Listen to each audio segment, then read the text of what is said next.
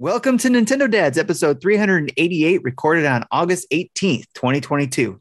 On tonight's episode, we talk about Justin's return. Yay!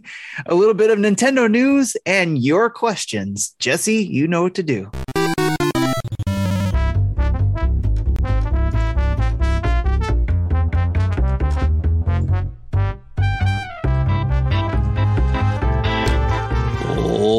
Ladies and gentlemen, boys and girls, children of all ages, welcome. Guess who's back sitting in the host seat? Man, am I happy to be here. Of course, I am your host with the most, Mr. Justin Masson. And on joining me today on this dumpster fire of a podcast, two of the coolest guys around the internet that I have missed a great deal. Ladies and gentlemen, joining me tonight, the man behind the soundboard, the man, the myth, the legend, that he is for pressing buttons, making us sound good. And of course, the Nintendo Dad's 8-year running Employee of the Year, Mr. Jesse Waldack. Jesse, how are you, sir? Pretty good. It's been one of those normally busy weeks, but I was able to get some gaming in this time. And in addition, and I'll talk about it more, but I got my Japanese 3DS in, and I did a mod on it. And I have some games installed on it, so... And everything worked without any problems. Very nice. I am excited to hear about that. So are we going to be? It's also for those of you that are not on the live show. Is that pink? Is that what that is? It is pink. Okay, because I was like, I'm not. Pink on the front and back, and then white on the inside. Wow. So are you now able to actually stream like DS games? Is that what you're doing here? No. It's not that type of mod. It's a mod where I can backload games. I can rip my cartridges and store them on the SD card so I can play them without the cart. That's awesome. That's crazy. That's crazy talk. Crazy. Awesome. Oh my gosh, look at this. We are hitting a hype train already. Now in Twitch. Hype train is hit. Wow, thank you. I didn't think we ever did hype trains. How does that work? We did before, actually, because I have a hype train on my name from doing it before. There you go. Wow. Well, thank you to our Twitch followers jumping in here. Man, that's a nice way to start a show, right? Good night, folks. That's it. Well, it's great to be here. And of course, ladies and gentlemen, and if you're watching us on Twitch, who right now I would say is looking like they're, maybe trying to do their best Justin Masson impression with glasses, red hats, and black ear cans. Of course, I'm lying. I'm more doing an impression of Mr. Timothy. Oh, how are you, Tim?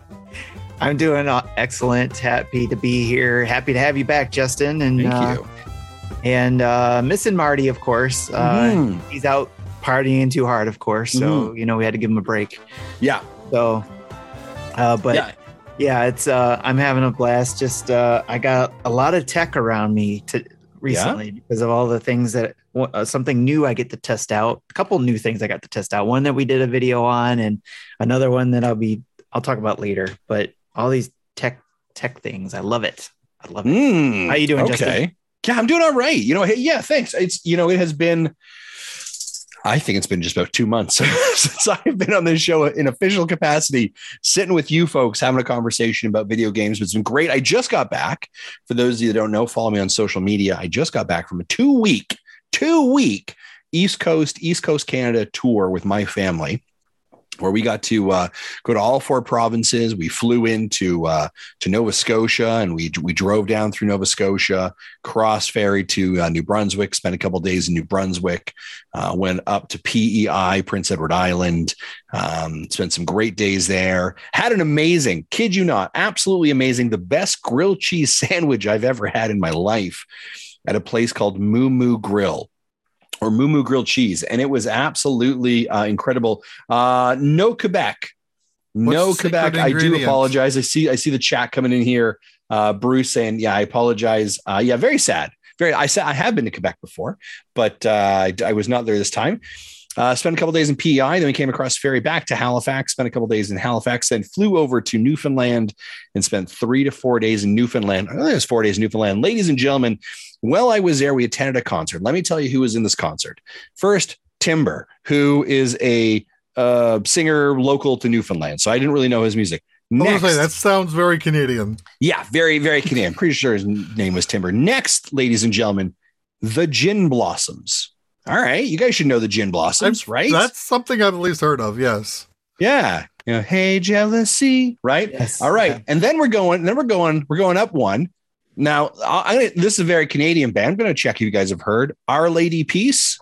Oh, yes. Yeah, and then Our Lady Peace came out and played. Get out of here. You haven't heard Our Lady Peace? That's some 90s stuff. You got a 90s ladies and gentlemen, it's not done yet. It's not done yet. Because, ladies and gentlemen, it's 3 a.m. and I'm lonely. I'm going to push you around. A little bit of Real World, a little bit of Long Day. Ladies and gentlemen, one of my favorite bands, my wife's absolute favorite band, Matchbox 20. Nice. There you go. Finished off the night, and it was an absolutely fantastic show, fantastic time. But yeah, we're just getting back, kind of still feeling a little bit on the Newfoundland time, 3.5 hours ahead of where I am locally. But it was absolutely fantastic. Then Friendo asked if Weird Al opened. You know what? I've seen Weird Al live, and he's fantastic. Right? It's absolutely wonderful. Yes. Yes. Chad says #jealousy. Love it. What year is it? 1996, I think, right? That is a 1996 lineup if I have ever heard of one. Heck yeah. And it was fantastic. It was absolutely fantastic. But man, I could talk about my vacation all day long as well, but that's not why we're here. Of course, we're here to talk about all the nerdy Nintendo news for the week. So we're going to run it down as part of the news.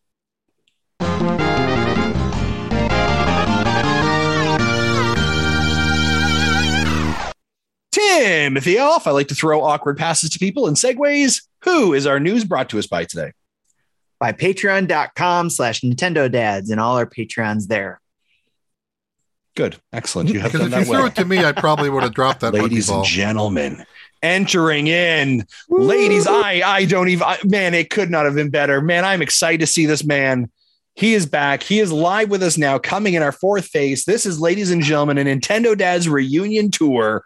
Mr. Marty Estes joining the call. Marty, how are you, sir? In the nick of time, right? In the nick of we time. were just about to transition to the news. I did not think I was going to be here tonight. It's been a week, guys. It's been a week. So, well, hopefully we can help get your mind off of things. No, I mean, here's the thing. All's well that ends well, right? So, yes. It's been a good evening. Good good evening. I love a good redemption story. And so for those of you who have no clue what I'm talking about I guess it was 2 hours ago, I messaged these guys and I was like, hey, I know I said I was going to be on this week, but we're in family crisis mode right now. And I don't know. I really don't think I'm going to make it tonight. And here we are. So here we are. I'm excited because you're here. Yeah. I'm excited. Justin's here. I'm excited. Everybody's here. Everybody's here. But I also feel very inadequate because I'm not wearing glasses or a hat. Yeah. So there you go. Hey, look at us. Right? Who would have thought? Look at us. Huh? Yeah. Right? Who would have? Who knows? Yeah. Nice. Hey, it says the 4 housemen of the Nintendopocalypse have arrived. Yeah. Also, I rarely say this, but I want to give Jesse Waldak a round of applause. Because if you're watching on the Twitch stream, he sets us up for 3 faces. All right. He's doing great. Marty pops in like a boss, just a legend move. Jesse hits a button. It transitions to the 4 squares. Cheers to round of applause to Jesse, because that is none of us could have done that. The I can tell you that hero right now. Of the Nintendo Dads podcast. Absolutely. Yeah. Do you know what's out there watching? Then you work at Buc-ee's and you'd like to sponsor the show. So you know what made me put face buttons on my display, right? Justin popping in on his phone. Yes. Woo! Man, I love the fact that my complete chaos and just spontaneity has caused us to create some long living process and procedures in your soundboard. Listen, I am. Sounds like I'm really sorry. I'm really sorry that I kind of did the heads up thing. Like, hey, I'm coming in. Yeah, but it's all. I wouldn't have seen it anyway. I need this show. I need to hang out with you guys. So yeah, Marty, I'm so excited because I'm going to. Go ahead. Fontez says it only took 388 episodes. Right. I'm gonna be honest, because Marty, you and I have been chatting backstage. I'm gonna use the word backstage here because we've been playing some games. that we both wanted to chat about. Playing some games, and I was like, I want to hear a conversation about this. So yeah, all right. Well, I'm just here tonight to just hang out. So whoever's in the driver's seat, let it rip. All right. Well, ladies and gentlemen, let's jump into it. Now, tonight's show is, of course, brought to us today by Manscaped, but we're going to talk about that later. All right. So let's jump into the news. Okay. So seriously, who pulls together these news headlines? This is what's been happening this week. That's me. And when a lot hasn't been happening this week, I'm like, man, these are not great things to jump off of. No, there's a ton of news. Yeah, this is uncomfortable. Ugh. We'll start off with the first one. A second, number 2, the number after 1, but before 3. Second, number 2, labor complaint and allegations of sexual harassment has Nintendo of America's president looking into current work conditions. Marty, you put this in our docket. What do you know about this? Yeah, so there was a pretty, I guess, shady article from Kotaku that came out, I believe it was yesterday, that accused Nintendo's game testing arm or department of, quote, frat house style conditions for females. This is an actual quote from someone named Hannah.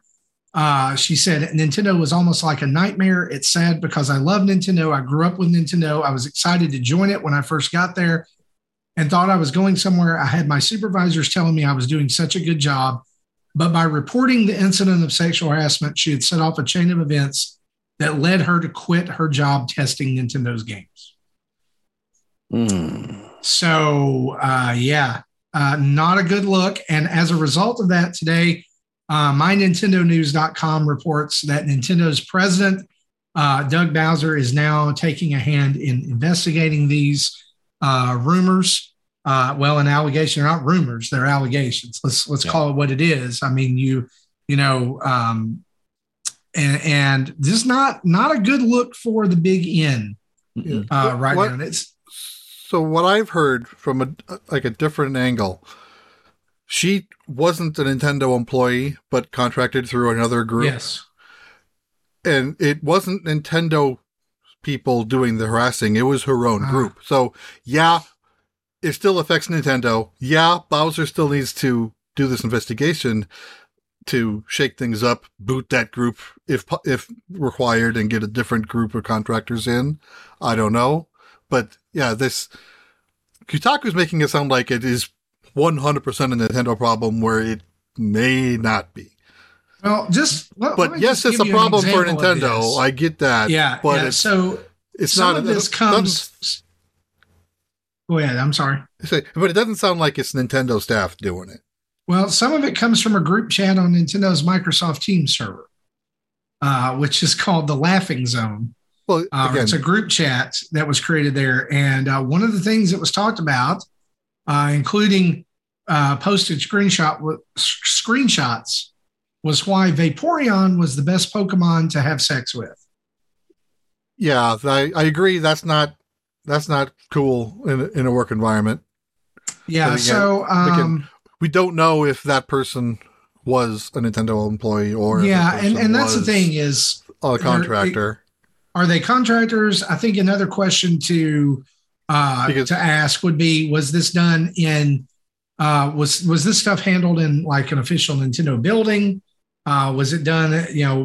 As I've read some that there were other Nintendo employees who kind of brushed it under the rug, which does implicate Nintendo in this, I think.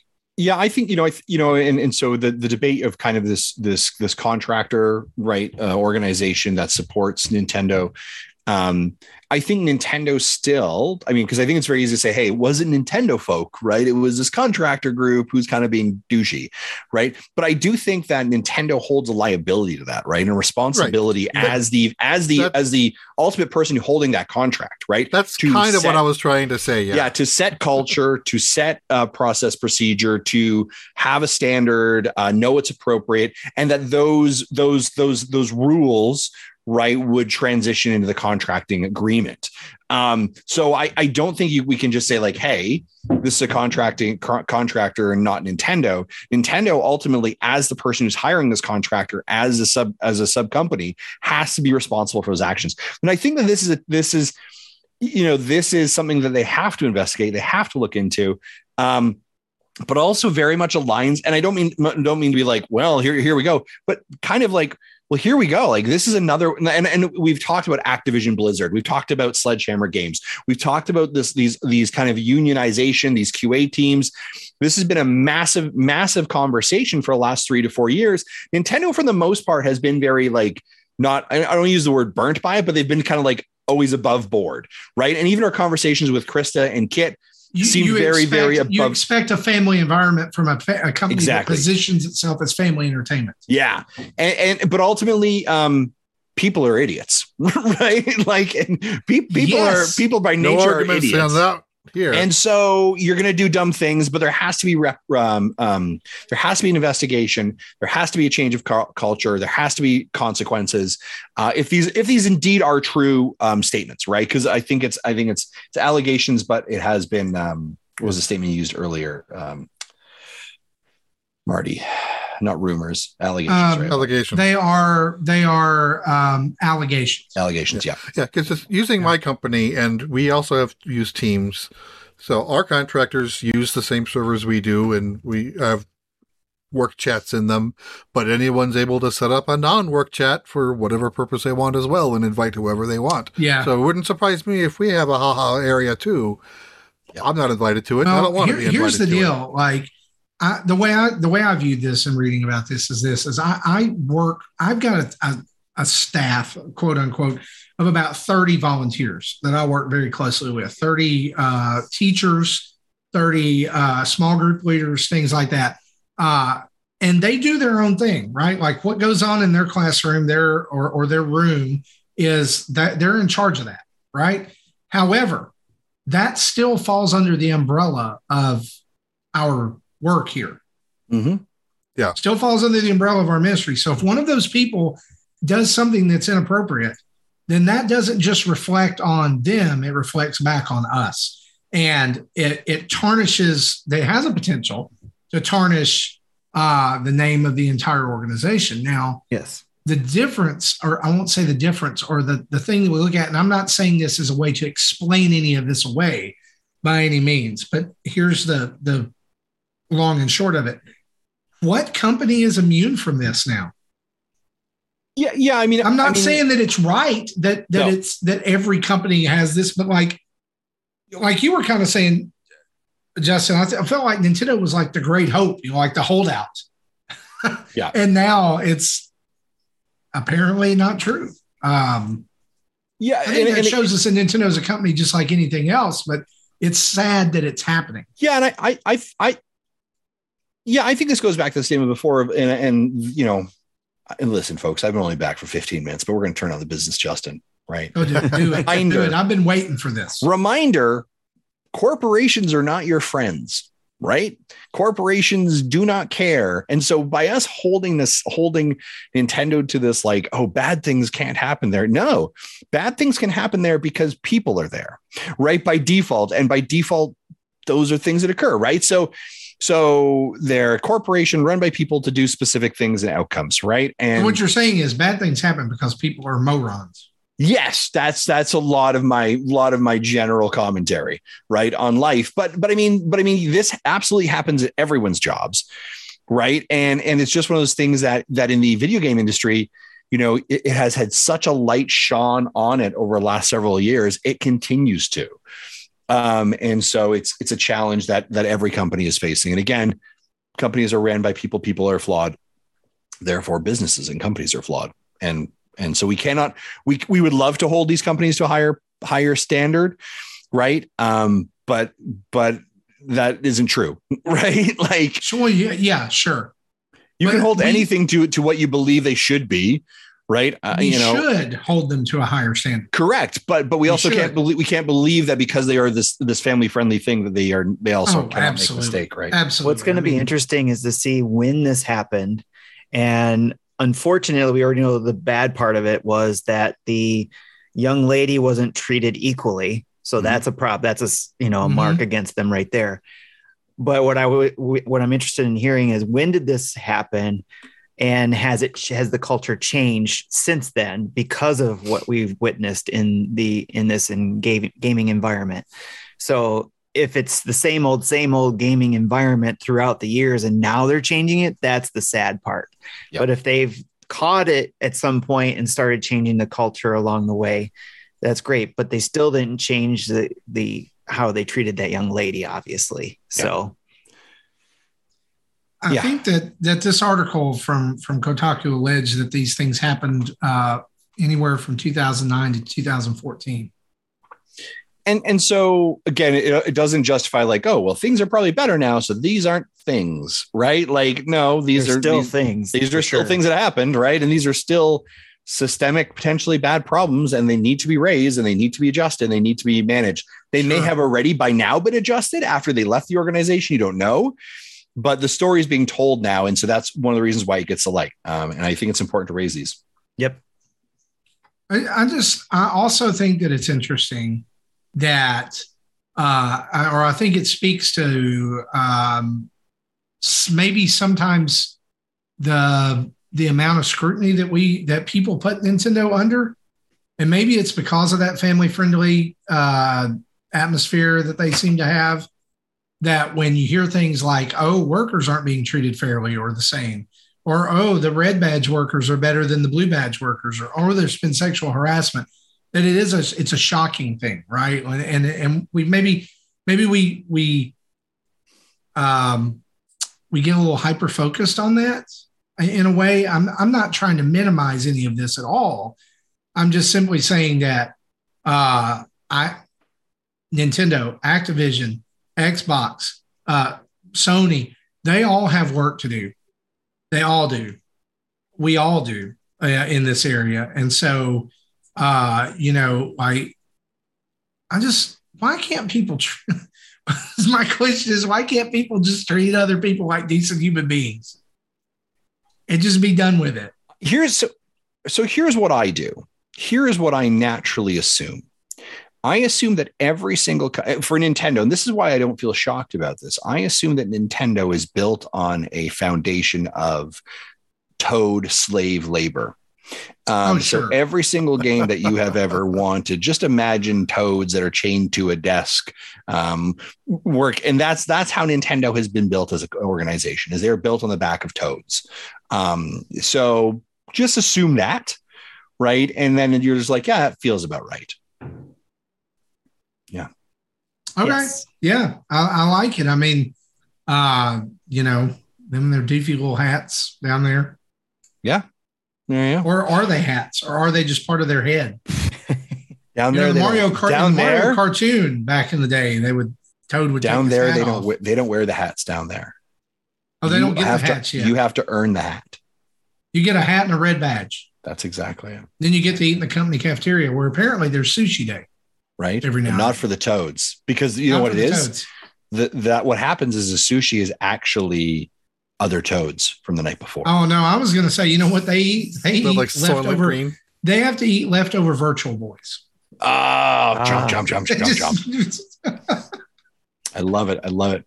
Hey, Jesse Waldeck. That was dark. Yes. Right. Jesse Waldeck, talk to me about why Nintendo is using their new in-house server system, the NPLN, for Splatoon 3, and why any of us should actually care. I honestly don't know what NPLN is. I can talk about this. Mr. Marty, listen. Okay, hold on a second. Hold on. Tim, Jesse, had Marty not showed up to this show, right? Had he not shown up, y'all wouldn't know what was going on. I'm gone for 2 months and you guys can't figure out how to prepare? Nope. Marty, tell me why I should care about this. He showed up. I'm so glad you showed up. Thank you, Marty. You saved our butts. My gosh. Thank you so much.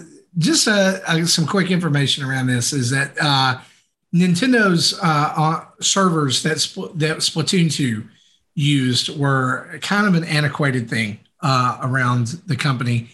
And that's why when you boot the game up and you go to find an online game for Splatoon 2, it takes forever.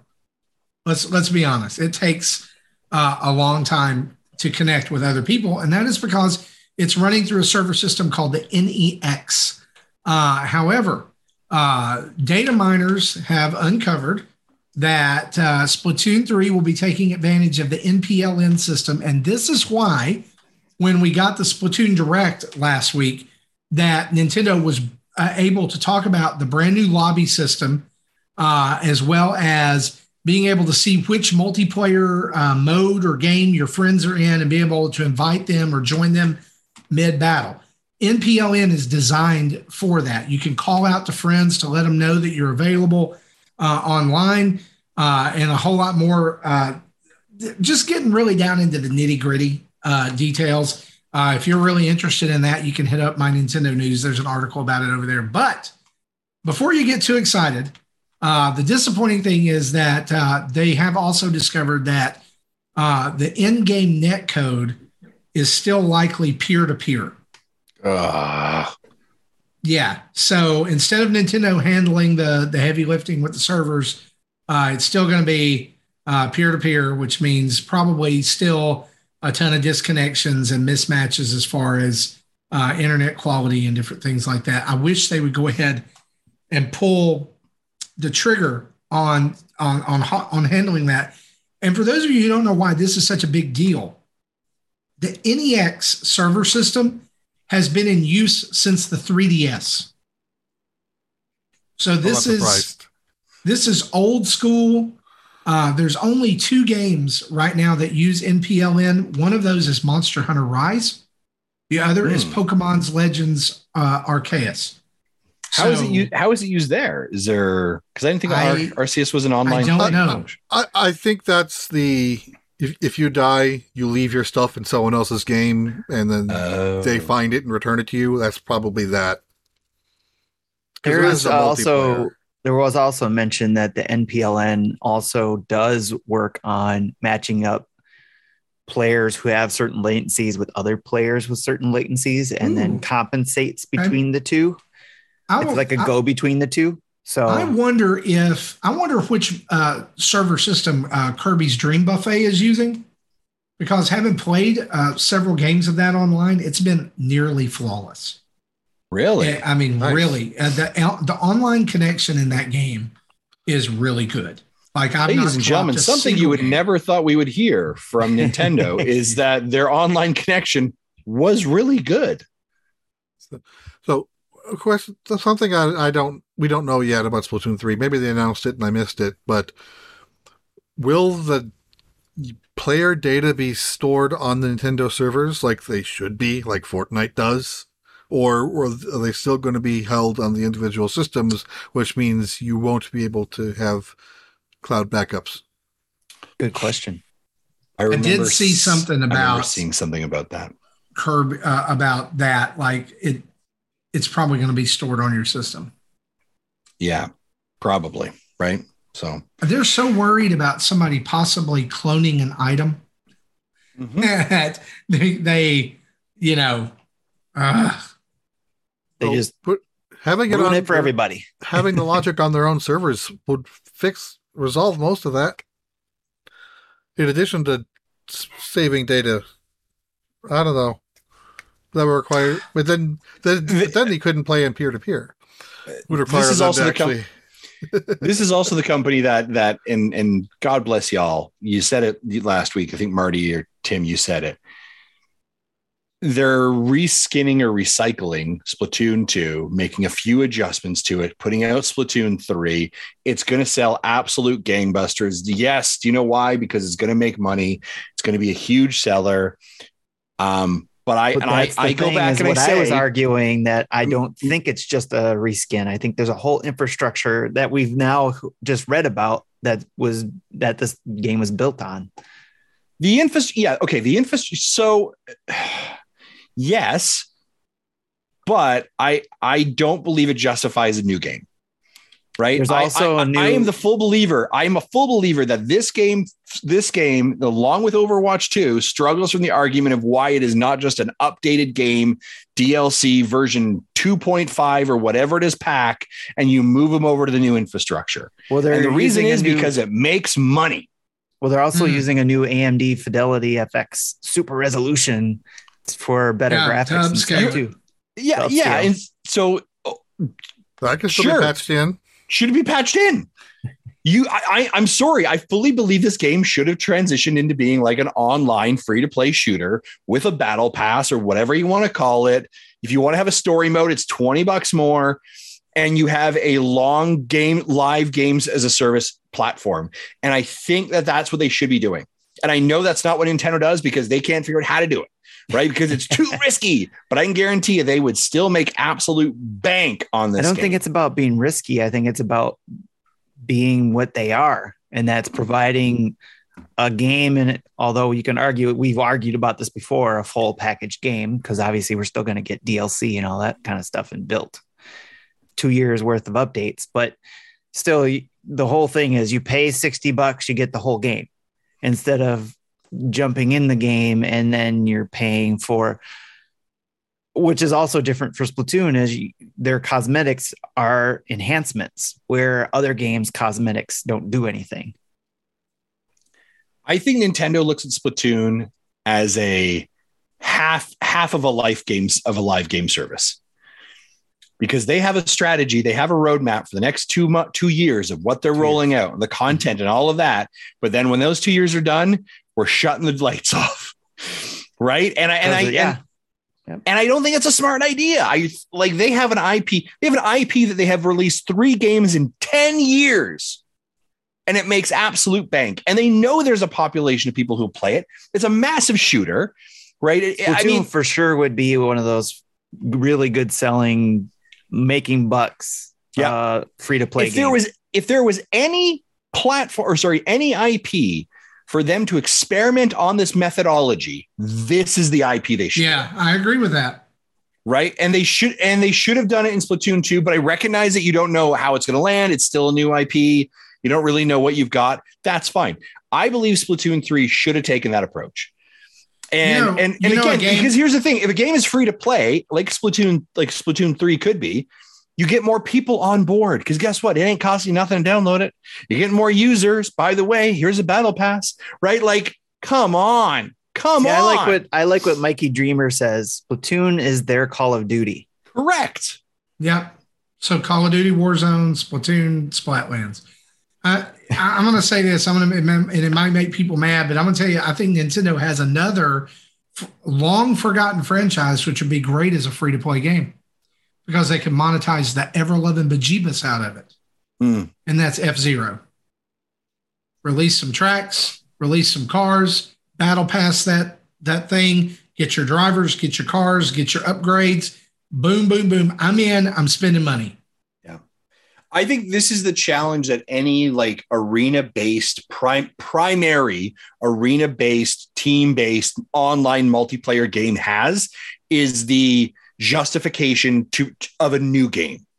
Right now, when we see the Call of Duties, it's all new maps, all new single player, like the whole kit and caboodle. But I ultimately also do believe that like the backbone of that should be a different approach. But I'm going to get off my soapbox. But you weren't here last week to talk about that. Oh no, I listened to it and I was like, yeah, Marty, you tell him, Marty. Look, I think there's valid points to both ways, right? I think there's a valid points to it being a $60 game, a one-time purchase, and that mainly relates to longevity or lifespan of the game and when they can like flip the switch and say, okay, we're working on what's next. On the other hand, I see it as free to play because I don't feel like there's been a lot of time since they flipped the switch and started working on Splatoon 3, because there's so much that is the same. And, of course, you go back to the whole argument, if it ain't broke, don't fix it. But I would love them to add things to what's not broken. That or more than what I saw, but that's a whole different category. Now, again, go back to the original article. I'm hoping that if they're using these new servers and that Tim aligns with what you said before, that new infrastructure, the backbone of it, if that makes it easier for us to jump online and play with our friends and connect, and it's seamless and it feels great, awesome, right? Then I'm really, really happy for that. Right. And again, I say this in my soapbox, also knowing that in like 1 month from now, we will all have Splatoon 3. We'll all be playing and be like, oh my God, it was so amazing. Did you see the match? We'll be streaming it, all that kind of stuff. Just, I have my Splatoon hat on right now. I'm going to buy Splatoon 3. I said that last week. This does not affect me buying it. No. However, it does affect my excitement for the game. Listen, this is just a conversation that if we ran Nintendo, here's what we would do. That's right. All right. Excellent stuff. We'd be arguing about it for hours on end. Right, on a podcast that people might listen to. All right. Let's move on to our next one. Ladies and gentlemen, Embracer Group has acquired Limited Run Games. This hit the tweeters today, the news feed. Who can tell us a little bit about Embracer Group and why this is important? This is just crazy because not only that, they also picked up Lord of the Rings IP as well when I read that article. What? Yep. So it wasn't just that. At this point, I said this when we first talked about them back when they bought. I think it was it Eidos from Square Enix or brought the arm of Square Enix that owns Tomb Raider and things like that. You cannot convince me at this point that the Embracer Group is not just a cult. Like, I feel like if we roll up in a board meeting, like you open the doors and there's a bunch of like tentacle aliens, lizards in there, like the monsters from the aliens from The Simpsons, Kodos and Kang, what do we buy next? Yes. Well, at this point, honestly, at this point, I was thinking about this. Who owns more, Embracer Group or Disney? Yeah, we're gonna find out but there's a lot. They're heavier on one side of the media than the other is. So it just reminds me of By and Large from WALL-E, right? Yes. Like there's a big company that owns everything. They destroy the planet with trash and leave the robots behind to fix it. While everyone gets fat and gets their septuacentennial cupcake in a cup with their hover chair. Also, ladies and gentlemen, this is also time that we're excited to announce that we have also been purchased by the Embracer Group. We'll be called the Embracer Group Podcast. And by the way, if Embracer Group is listening, I am not above selling out this podcast. We are for sale for a ton of money. I'm all right with that. Look, cups with cartoon beavers. Listen, we are shilling at its best. All right. So, no, but I mean, I do think this is a bit of a challenge. This is interesting. I use the word interesting. Let me throw this out real quick too while you're talking about this. So not only the limited run games and the JRR token works, but also Tripwire Interactive, which covers Killing Floor, Maneater, Rising Storm, Tuxedo Labs, which created Teardown, Singtrix, which is a vocal processing effects tech, and then of course limited run in the token. Oh my gosh! Yeah, this is so. Hang on. So, whoa! Yeah, I just want to mind one thing here. They own like the rights to Lord of the Rings now. Yes, they secured the rights to Lord of the Rings and the Hobbit literary works, but not a movie. But not a show. It's because Amazon's got that. Amazon's got the Rings of Power show coming out real soon. Let's see. It's just so weird. Why does J.R.R. Tolkien's estate not own the literary rights to his books? No, I think they probably Are you saying they own the rights to make video games? They own the rights to do stuff with that license, meaning they paid that family to do that. And then I'm sure there's a certain amount of time that they only have that. There's probably some more details there that we'd have to look into for sure. I think this is. I'm just worried that this isn't going to turn into Tencent Junior. Well, so here's a clarification right here. Sorry, real quick. Embracer Group's acquisition of Tokens Universe includes Middle Earth Enterprises, which owns the rights to the video games, board games, merchandise, and other related works. Embracer's operative group, Asmodee, already has a history. Already has a history licensing the Lord of the Rings board games. Hold up. Whoa. This is big. This is huge. So Embracer Group, they own Asmodee. Yes. Asmodee owns like 75% of all board game publishers. Yes. They like most like popular board games, if they're outside of Hasbro, Parker Brothers, all that, or, Mattel, all that stuff, they're owned by Asmodee now. And basically all Asmodee did was come in and raise prices. And this was before inflation. That's huge. Yeah. That's a massive, just the Tolkien stuff in its own right. I know this is a rabbit and we're chasing it, but just that. Ebicel says they also own Dark Horse Comics. Mm-hmm. Yeah, well, we went through this before. Everything that Embracer owns. It's massive, their catalog. Yeah. But it's just, y'all, this is crazy. Yeah, and my commentary before is I think, we continue to see these kind of corporations picking up smaller entities. What is the Coke group now referred to? They've changed their branding recently. Not the Coke, the drink, but the Embracer drink. Right. THQ Nordic, all of these, you can make the argument Activision with all the companies they picked up, right? We're these Tencent, right? These companies are just picking up all these IPs, all these kind of properties. And so now they're being owned by, 3 or 4 megaton corporations that has the rights to everything. And I think it's great because they can receive some funding and potentially continue to create content. But I think artistically, you begin to potentially lose maybe what your desired outcome was when you started these things. And a reminder, THQ Nordic is owned by Embracer. Because of course they are. Yeah. Embracer owns Nordic. Ninfrendo says they own Disney too, which is owned by the Illuminati. Yes. I love that. Thank you. Yes. They're owned by the Stonecutters. That's a deep cut Simpsons reference. We own it. It's us. We're the Embracer group. We're the Embracer. We like to give hugs.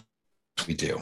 So yeah, very interesting to see what shakes out of that. And of course, as Marty had referenced earlier, they did recently do some more acquisition of some of Square Enix Western publishers and developers earlier this year as well. Moving on to our next news item, Nintendo Switch non-OLED box size will be reduced by 20%. I didn't think. Have you seen a picture of this? No, I haven't seen the picture of it. It's the exact same size as the OLED box, with the picture of the V2 Switch on it. So it's going to be extremely confusing when you go to the store because it's not like the OLED packaging says OLED on it in real big letters. Nope. I think this is a dumb move. I really do. Especially since you have red and blue OLEDs. Can I just ask this? We're almost a year into OLED. Why are they still making the old Switch? Price is the same, isn't it? No, $50 more here in the US. Oh, that's right. Just get rid of it and just say the Switch is $50 more now and you get an ice cream. Yeah. That's what I thought they were going to do. I really did. Here's what this rings to me. This rings to me. Someone said, we have a environmental goal, greenhouse objective that we are trying as an organization to accomplish. And we have now been able to reduce our carbon footprint in the boxes that we create by 20%.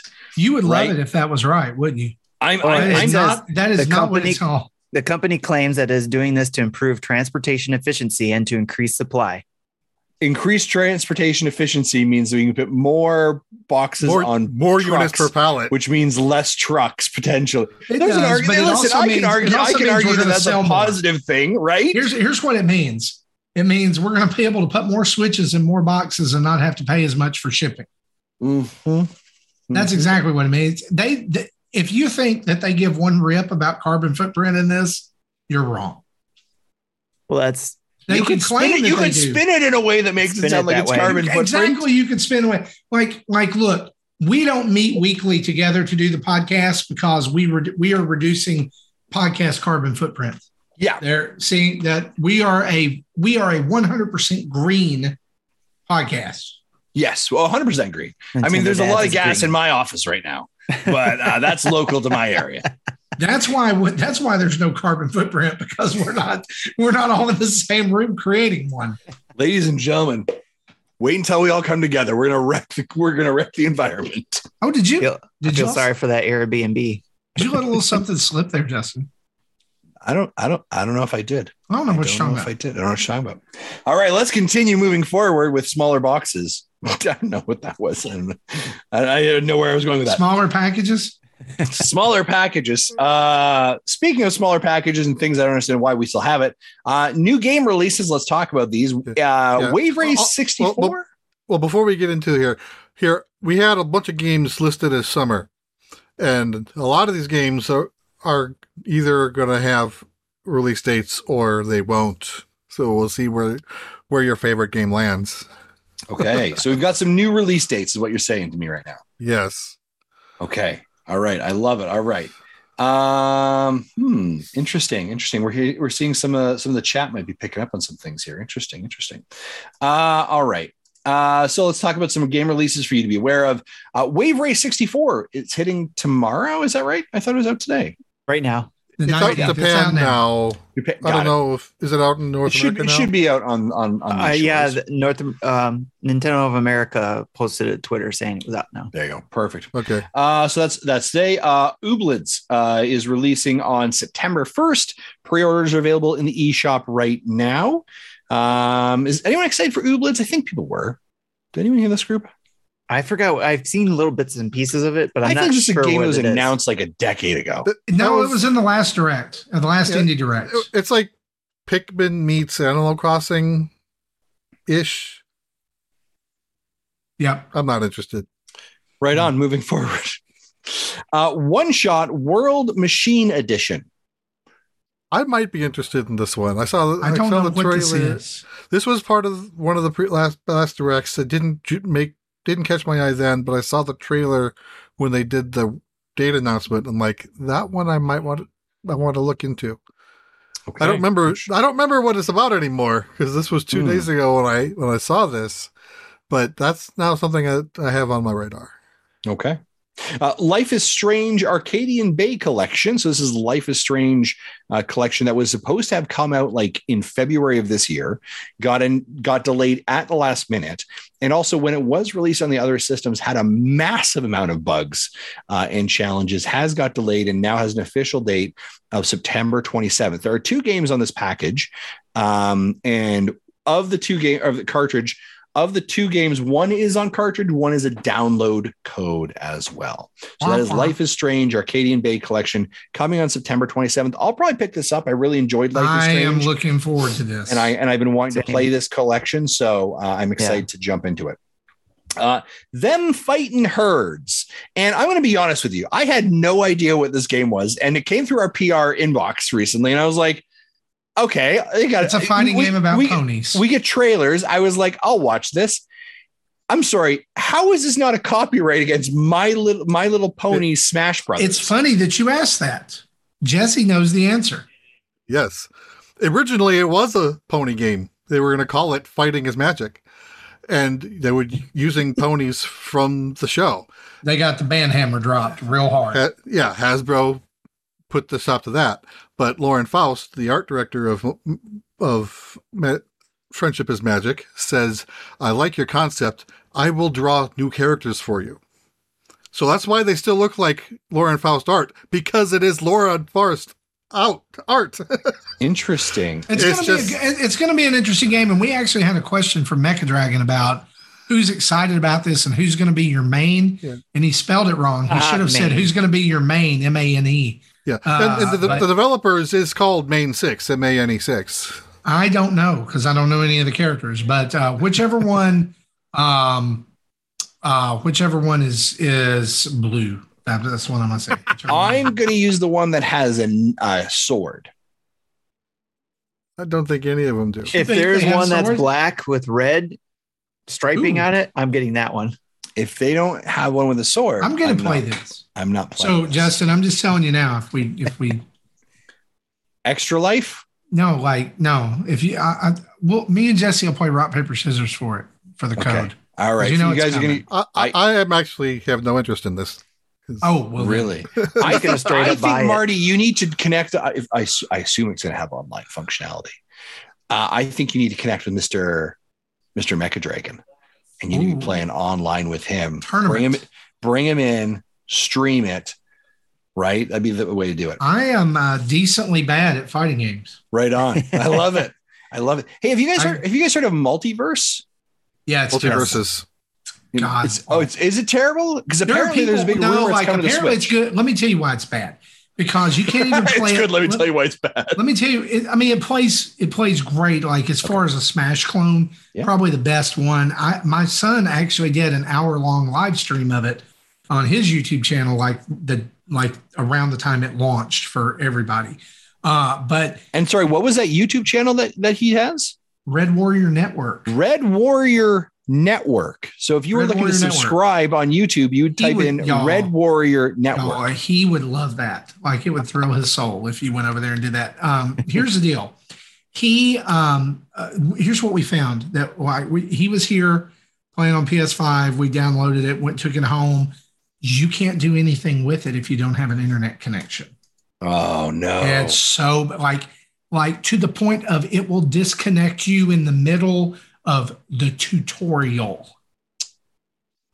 Because you've got to have a constant internet connection so they can monitor all your online play to figure out how to monetize it best to you.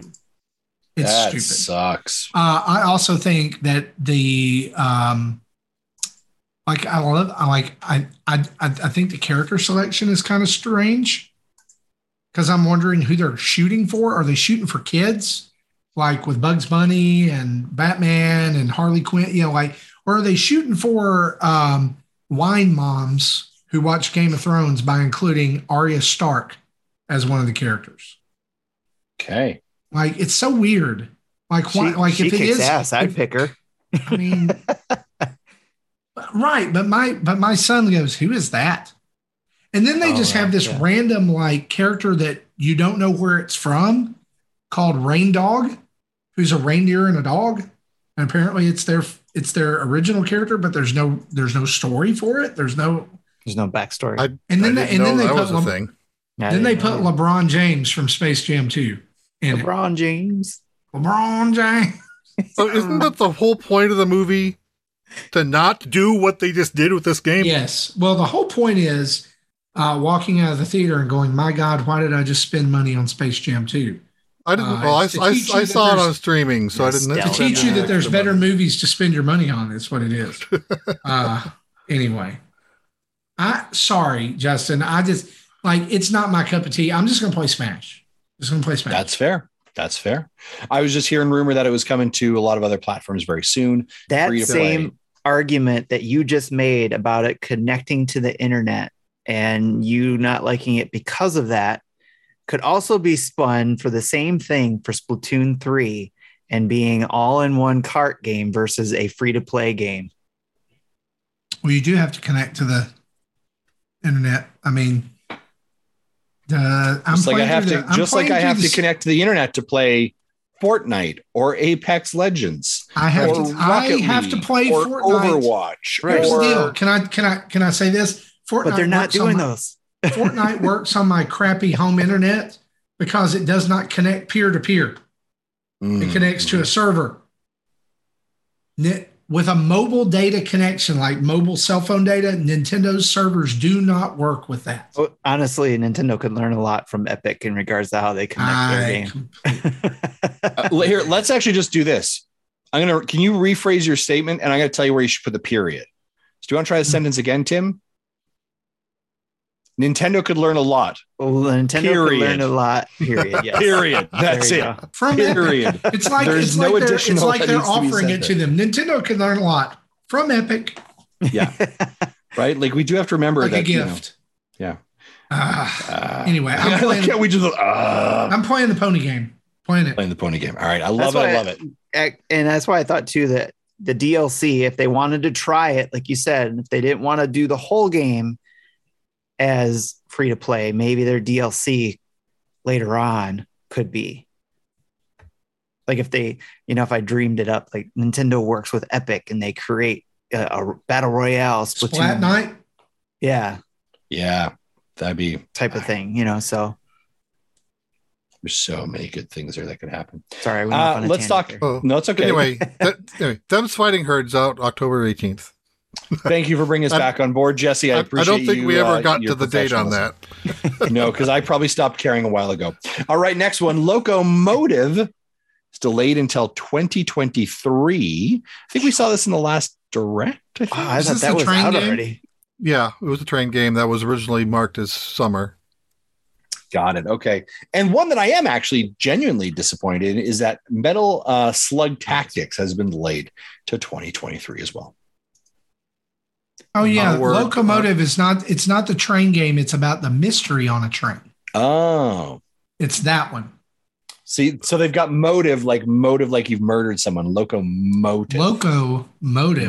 That's a good one. Crazy. That's a good name. So well done. Well done. Deep. That's deep. Cool. And then all right, folks. No word on Advance Wars. No word. No, but can I tell you something? Somebody posted that they did server maintenance on Advance Wars on the 16th this week. Why would you announce that you are doing server maintenance on a game that isn't released? I'll tell you why. Because they're going to shadow drop it. They're not going to shadow drop it. They're not going to shadow drop it because they have all the cartridges printed. The cartridges maybe I go to Walmart tomorrow and it's there, Justin. No, that's not how this is going to work. But my shadow point drops in my mailbox. That's what happens. They could have done the maintenance and not said anything, and no one would have noticed. No, but they had to announce it, like Nintendo. They have to tease everybody. Yeah, make everybody. This game is going to come out in between January and March of 2023. Probably February is when Advanced Wars are going to come out because they are going to publish it in their fiscal year. That makes sense. Oh yeah. Yeah. I think we kind of guessed at that before too. Yeah. Yeah. But yeah, do not think this is going to be shadow dropped. You're going to get a date. They're going to lead up. They have a whole PR cycle about this, right? They're going to spend time. They're going to put a demo out. If it was digital only, then maybe. With this. Sorry? If it was digital only, then maybe. Correct. This has a physical release. Yeah, I think the Kirby game is a great example. They could have been like, if it was digital only, yeah, you'd be grand. But because it's physical, they need to change it. Ladies and gentlemen, that is our news. Let's head over to our sponsor. Folks, today's episode of Nintendo Dads is brought to you by Manscaped. Now, does your happy trail look a little more like a highway? Does your bush peek a little bit over the fence? If you have to even think about the answer, you need the revolutionary products from Manscaped. Success is when preparation meets opportunity, and Manscaped's Platinum Package will make sure you're prepared when opportunity strikes. Join the over 6 million men worldwide who trust Manscaped by going to manscaped.com for 20% off and free shipping with the code NINDADS, NINDADS. That's 20% off and free shipping at using the code NINDADS, NINDADS. Big thanks to Manscaped for their continued support of our show throughout 2022 as well. Guys, I listen, I absolutely love Manscaped. We're talking about it. It is hot as Hades in Alberta right now. It is uncomfortably hot and sweaty. And let me tell you, taking care of that ball deodorant is making it feel nice and cool. So we ain't getting the chafing, feeling nice and refreshed on hot days like this. So again, if you're thinking they just take care of body hair removal, they do a fantastic job of that, but they have some amazing products like the ball deodorant, like the underarm deodorant, like their body wash, like their shampoo and conditioner. They are not just tools. They also have amazing products that really, really do make your day usage so much better. We absolutely love their products at Manscaped and love their continual support of Nintendo Dads. Back over to you. Me? Nope, this goes over to someone. Tim, Vince. Yeah, all right.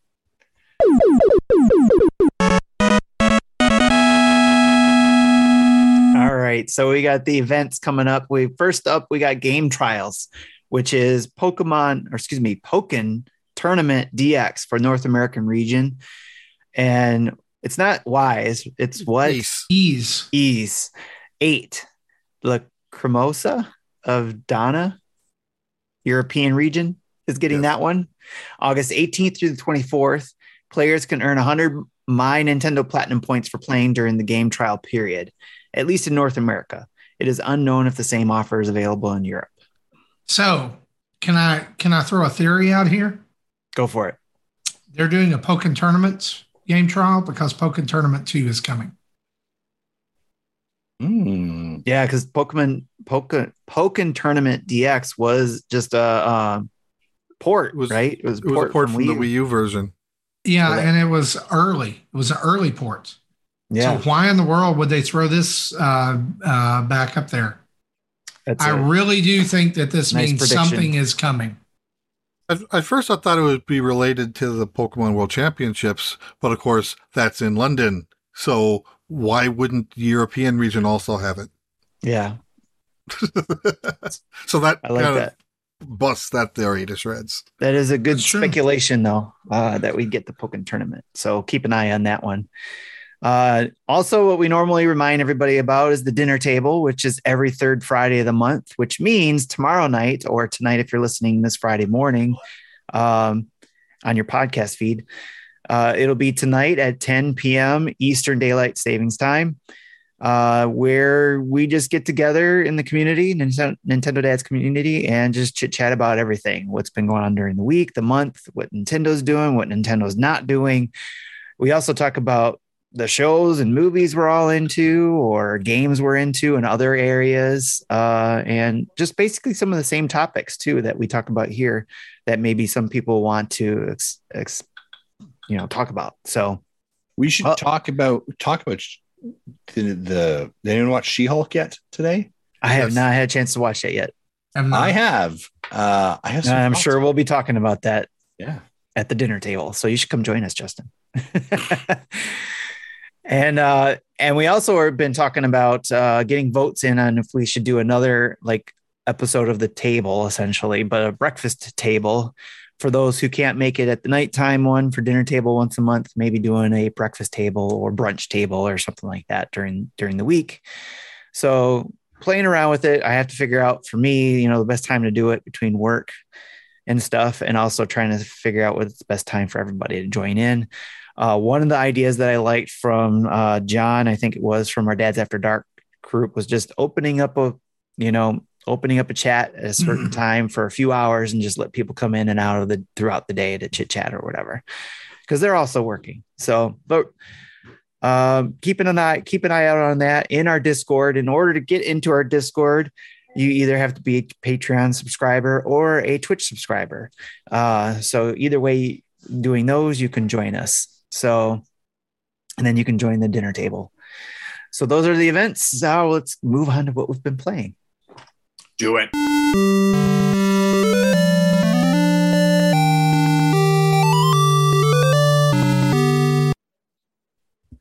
Justin, you're back. You should start first. Sure. Sure. I think people will be shocked to know that I have actually. Oh, hello. My dog just came into the room. People will be shocked to know that I've actually been playing games and not just Fortnite or Apex Legends, because everyone thought I had a bit of a meltdown about 6 weeks ago about why I haven't enjoyed stuff. But exciting news, folks. I have been playing some games, and I have actually been reducing playing Fortnite and Apex Legends. So the games I have been playing, Live Alive, I have been playing that. And I know that, yes, Marty, you've been playing it. Yes. And I know that I think that here in the chat, who else is Jesse, you've been playing it. Right. So I am, what is it? There's 7. It's 7 stories, right? You start with 7 on the, like when you start up, there's 7 of them, right? Yeah. So I have done all of them except for the Far Future and the one that was in the demo, not the with the monk, the monk one. Yeah. That I already done during the demo and was I'm already at level 10.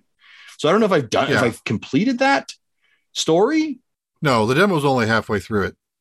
Okay. So I have to finish. Yeah. I have to finish those 2 and then I'm done. I have definitely enjoyed various stories throughout it. I've enjoyed different approaches. It's very cool. It's a very cool game. And I have been enjoying my time with it.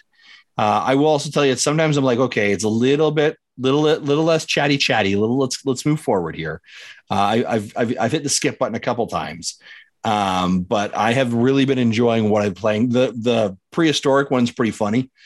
I thought that was a pretty good one to go with as well. So I've been playing that, but the Near Future has been my favorite one so far. Yeah, I just finished the Near Future one. Just finished that one. But I see Marty and Jesse, you guys have both been playing it. So what's your thoughts on it? So I've been in I don't know if you call it the post game or not.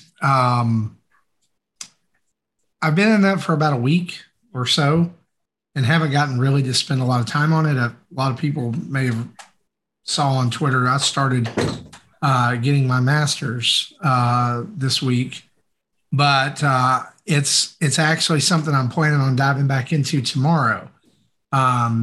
Without spoiling anything, like I think I said this last week, there's kind of like an Avengers type thing going on right now. So like the things you do matter and they carry over into this portion of the game, which actually seems to be pretty sizable. Nice.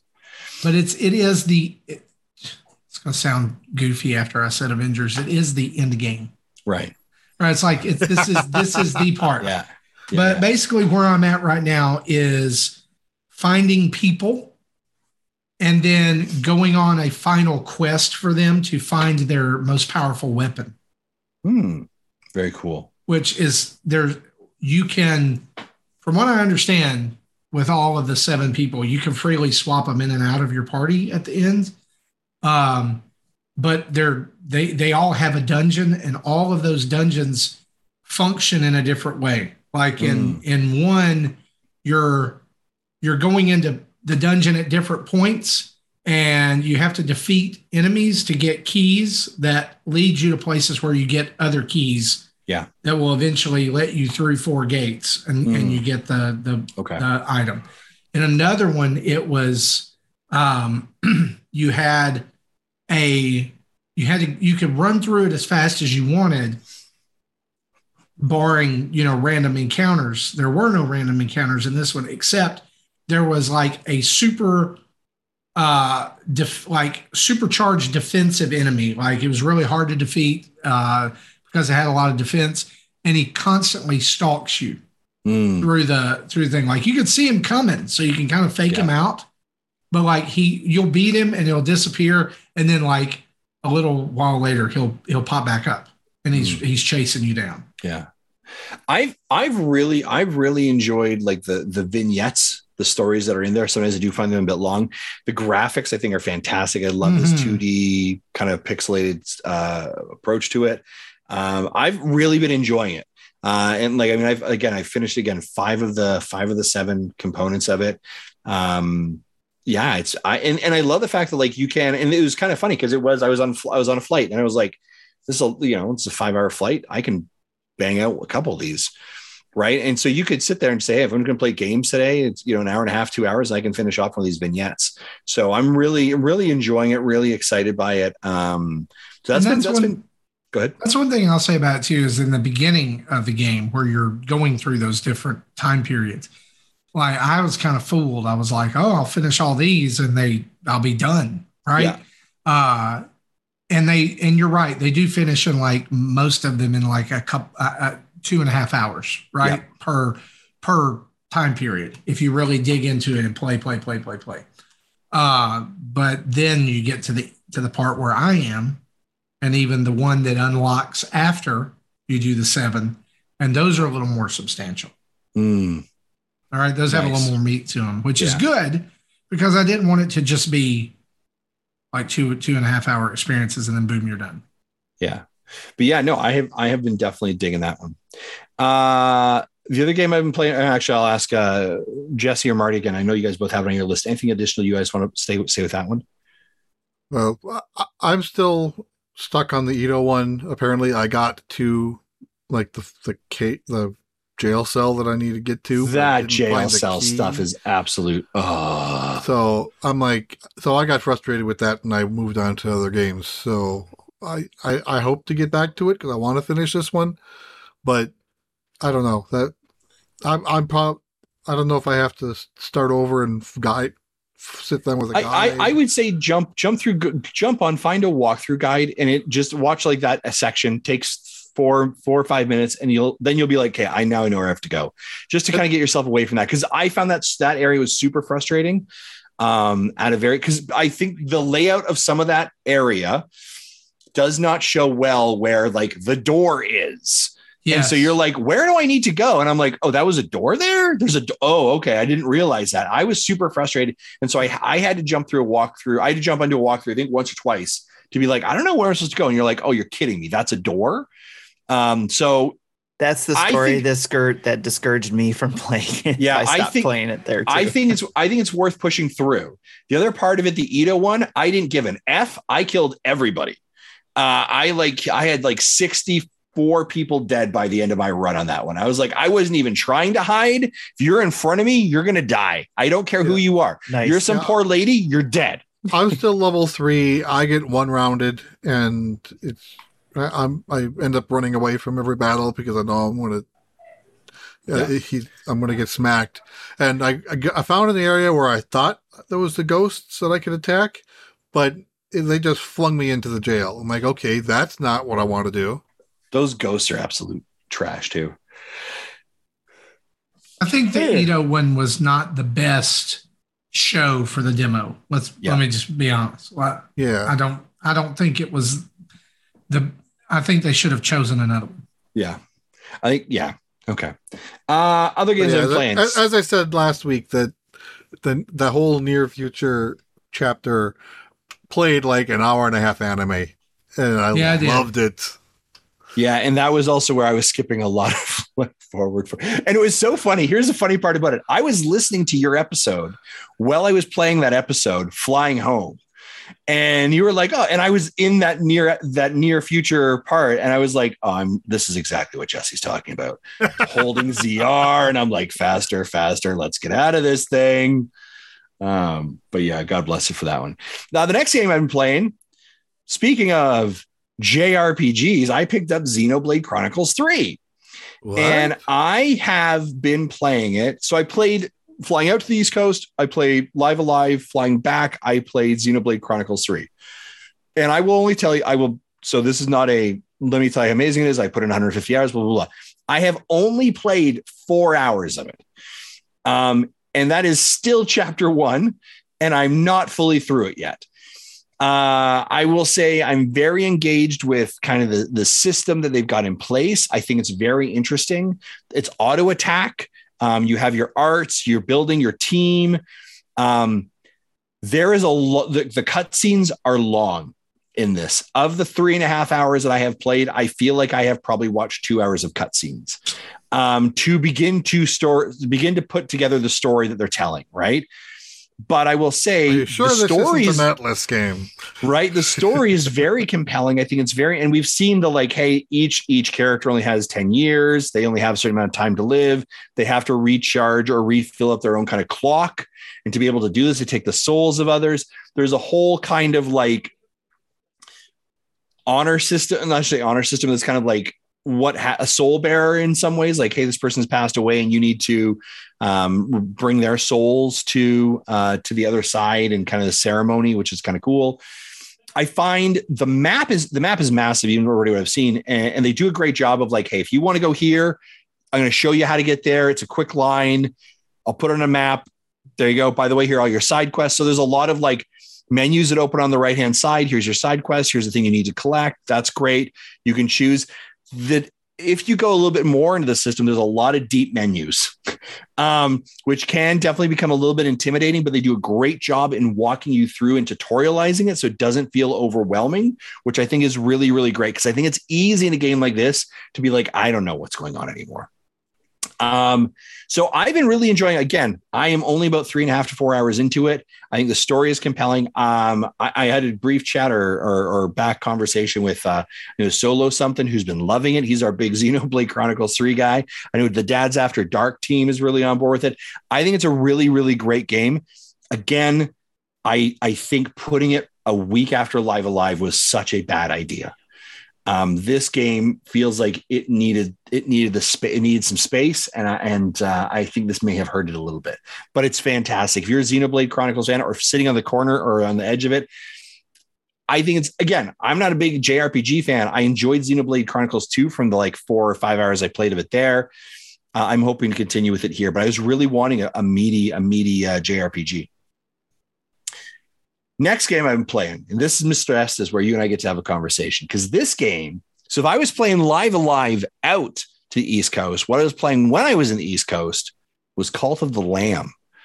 And this game has been running through my head for the last week since I have been playing it.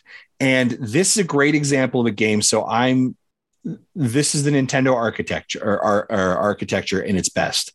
I downloaded the game on my Nintendo Switch Lite. That is not my primary Switch. And I was like, awesome, I'm going to play this on the plane. No, I'm not, because it requires are you connected to the internet to validate that you own this game? And I do own the game, but I can't play it because it's not my primary Nintendo Switch. Screw you, Nintendo.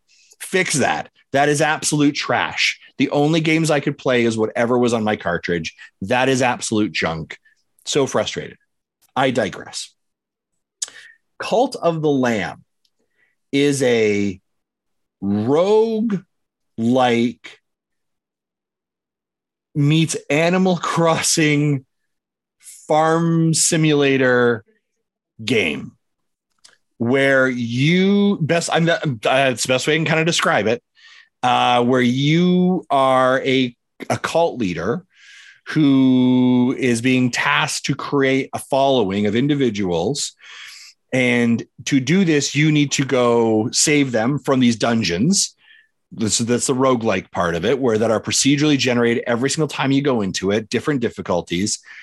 And when you save them, you need to then mind them and take care of them. So you need to provide them shelter, you need to provide them food, you need to perform ceremonies and minister to them, basically, or provide, you need to provide an ample supply of outhouses.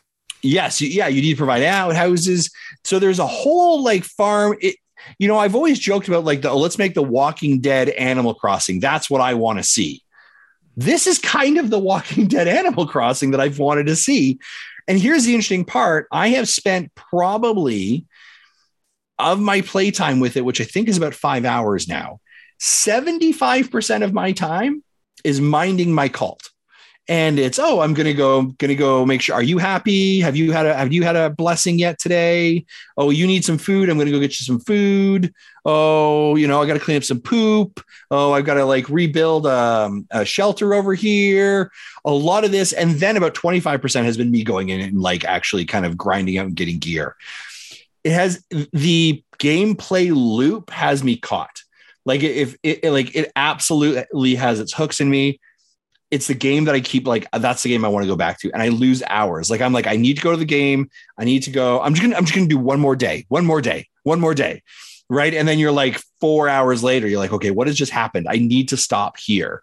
Because the gameplay loop and the rewards they give you and the tasks and what your cult, your following needs that you're trying to support. It is so cool. Ebicel, did you feed your followers to each other after they die? I have not had any of my followers die yet, Ebicel, by natural causes. I had a buff for one of my runs that was, when I die, I can sacrifice one of my followers, and that gives me my hearts back. Now, interestingly enough, when you go to sacrifice them, they have various degrees of kind of how they feel about you. They're on levels, right? So if you're a brand new cult person who's just joined, you're probably a level 1. And I've maybe just seen you, and I've maybe blessed you, and I've maybe given you a gift. Not a lot. But then you've other ones who've been there for the entire, 15 days, and you've done quests for them. So they have a much higher level. So if I sacrifice that person, I get 4 hearts, as opposed to if I sacrifice the person who's a level 1 who only gets 1 heart. So I have not fed them yet, if that makes sense, but I have definitely used them. I'm going to say this, and Marty, we're going to have a very interesting conversation here. the gameplay loop. I like a lot of things about this game. The content, the imagery, and the topics, and how they view religion is the challenge that I have with the game. So there's this kind of like opposition of, I like the game, I like the loop, I enjoy the loop. It's the game I want to keep going back to. But when I see or read some things or understand it, I get a little uncomfortable.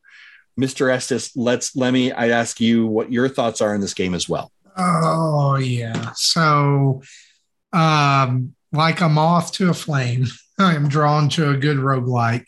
And I'm going to actually correct the terminology there just a little bit. This is more of a roguelite because there is progression that is permanent. And it does have to do with, going through the different parts of the outer area, where you go into the outer lands or whatever and fight and gather resources and come back. You can actually beat those levels. And doing that earns you a follower. And going through those levels, though, like you said, is procedurally generated. They're different every time. Even the options that you have in going through the different parts of that stage are different. You can collect a new follower, you can get a different weapon, or you can but I digress. The gameplay is fantastic. It's super well put together. I love the art style. I love the music. I just have a really hard time playing it. Mm-hmm. And what it comes down to, I think you and I mentioned this, like I was a little uneasy already with like the cult imagery. Mm-hmm. I was a little more uneasy with the fact that the game is basically you die at the very beginning and the devil brings you back to life, or some demon that's imprisoned brings you back to life. And like you get a hat that is demonic, and there's upside down pentagrams everywhere and upside down crosses. And they're leaning really heavily into that sacrilege, kind of angle on this. But where I really had to kind of take a step back was after getting back to the village that you're building, or the area you're building for your cult. You build a temple, and it's there that you are told that you can perform sermons, which that's just a weird methodology. That's just a weird terminology. Anyway, performing. But when you do, like, basically what you're doing is you raise up off the floor, and there's this demonic power, and you're flipping through a book, and you're getting this devotion from people that you actually get more devotion, like Justin said, if you level them up and different things like that. Meanwhile, out in the courtyard, you've built this altar that you have animals bowing down to and worshiping so that you can collect the essence from there. And then it really got uncomfortable when it came down to, there's a part I guess I'm still in the tutorial thing. I've not played 5 hours. But it basically was, hey, you're going to have to sacrifice one of your cult members so that you can upgrade your weapons, so that you can then take on Veshi, who is the priest or the bishop of the woods, who's the boss. And like Justin said, you get, like, in my case, there were animals that I had or followers I had that had like different buffs or debuffs, or based on like if you sacrifice a person, or if this happens, or if that happens. And like any other theme, right? This would be maybe not as bad, but coming at it from the religious aspect side of it, I mean, what did we expect, right? I mean, it's called Cult of the Lamb. The imagery was there from the beginning. Mm-hmm. But I think there's a great discussion to be had, and I think we're actually going to have this, Tim, because I'm doing the Q&A thing, about what we believe about certain things factor into whether or not we can play a certain game or not. And so for me, here's the struggle that I'm having with Cult of the Lamb is I really like the way the game plays, but I'm out on the theme. I'm out. I'm like, I don't know.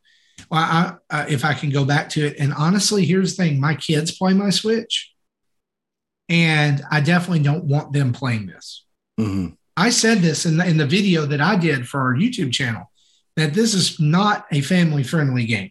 It is like, I wish there was a way that you could restrict access to certain accounts on games. Can you do that through the app? Yeah, it's in the parenting app, and you just basically say, I don't have to I think it's at the ratings level. I don't think it's at the can't do specific level. There's the thing is that I wish it was at the title level. Yeah. And not just at the rate. And maybe there is ability to block everything and only allow certain titles, because I used to do that for Sam. Oh, okay. But it was still hard because of his age was still younger. So I would let him play Doom, but we had to do it around. There was a roundabout way I had to go about doing that where but yeah, Tim, that raises a good point is that I had to laugh that I was okay. And I'm okay with my son playing a game where you're destroying demons. Yeah. I'm not okay with playing and not okay with my son playing a game where you're befriending them. When I wonder I think the other part of it, and I think this is the interesting part of, I think sometimes video games versus movies, right? Where movies are passive entertainment, right? Where for the most part, and video games are an active part of entertainment, right? Where you have to make decisions and specific actions, right? So I think, to realize that you need to go perform a sermon, right? And for an individual who understands what a sermon is and what the intention of it and the perspective that it's used from the church, that feels very odd in particular. And understanding that in this game, the outcome of that is very deliberately different, right? So it's kind of flipping those ideas on its head. And I think that's the challenge. And I think that's how, and I'm not saying this is how we do it or whatever. That is the kind of separation of art versus artists, right? You, Marty, as an actual minister, right? I was curious about how that landed with you. I'm not a minister, right? I attend church and have my faith, but I also feel like it's a little bit uncomfortable. Right. But I'm not as, as in the same regards as you are for it. So I was curious about it. You want to hear something funny real quick too? Yeah. My wife's been playing it and she's been talking in the Dad's After Dark Discord channel about some of the game there too, with the guys there. But we were chit-chatting about the same thing. And she said she's fine playing it, but she has a really hard time trying to explain it when my mom asks what she's playing. Sure. So she feels really uncomfortable trying to explain the theme of it to make it sound like it's just a game, but it's around, those topics you brought up. So, and it makes things uncomfortable. So if you can't explain it to your mom, should you be playing it? Or your mother-in-law, I guess, but no. Mecha Dragon asks in the chat here, sermon. So a speech, a sermon is very often part of how would you describe a sermon? You're preaching. So when I am on Wednesday nights or Sunday, when I'm called, when I speak every Wednesday night, I'm sometimes called on Sundays to do that part of our service as well. And the act of preaching is, I would define it as, it's a lecture or upfront lecture that is designed to teach the congregation, which would be those that are listening, something about scripture or something about the faith. The word sermon is used in lots of different faiths. It doesn't just have to be the Christian faith. So usually it's a spoken word lecture that is delivered for the purpose of teaching those that are in attendance or those that are listening a doctrinal truth or something like that. So, yeah. A couple other things I'm going to say here about the game, just as a statement. If you do, so I will also say this: I'm really, really enjoying it. I'm going to keep playing it, and it is a game that you can name your followers as they come in. I was listening to an episode of Kind of Funny, and they did their review of it. And Greg Miller said a great thing, which was stop trying to befriend them, stop trying to care for them and make their lives wonderful, because that's, in the end, their objective are kind of like cows to the slaughter, which is their objective is to ultimately get you the buffs, the runs, the equipment, the life, everything that you need to ultimately destroy the end boss. They're a tool. It's like what you said earlier. The companies are not your friends. So in this case, yes, you are the corporation. Yeah, exactly. That's a good way to look at it. Right? You're the rancher. Yeah, and that's exactly it, right? And so sometimes there's things like one of my guys walked up to me, he's like, "Hey, wouldn't it be funny if we made Marty eat a bowl of poop?" And you're like, and it literally gives you an option of like, if you agree, why if you agree, you start named Marty. If I was using you as an example. Mm-hmm. If you do, you get rewarded, and if you don't, you basically choose yes or no. And if you don't, then that follower loses faith in you. And they may leave. I had another follower who was not believing what I was selling. And like, they started like trying to like basically stand in the center of the town and like yell about like how I was like a liar and a bad person. And I had to like try and like re-indoctrinate them. You had to sacrifice them. Well, and that was exactly it. I was like, all right, what's his name? He's the first one to go. So it is very interesting. I have been enjoying it, but, that is what I've got, folks. So I have been playing games again.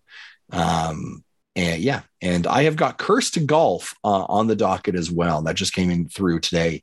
I'm excited to jump into that. So that has been the longest what have I been playing in a long time. In a long time. I'm proud of you. Nice. Well, Marty, we don't have a 3-minute limit anymore. Marty, you were talking about Cult of the Lamb, so why don't you go ahead and continue what you've been playing? So just besides that, I've been continuing in Power Wash Simulator, which is, the next step up from Cult of the Lamb. Thematically, you have to be cleansed. It's really good. I really wish this game would come to Switch. I think it would do wonderfully. And it's encouraged me. I'm going to download Lawnmower Simulator after this, and play that. But it's just so.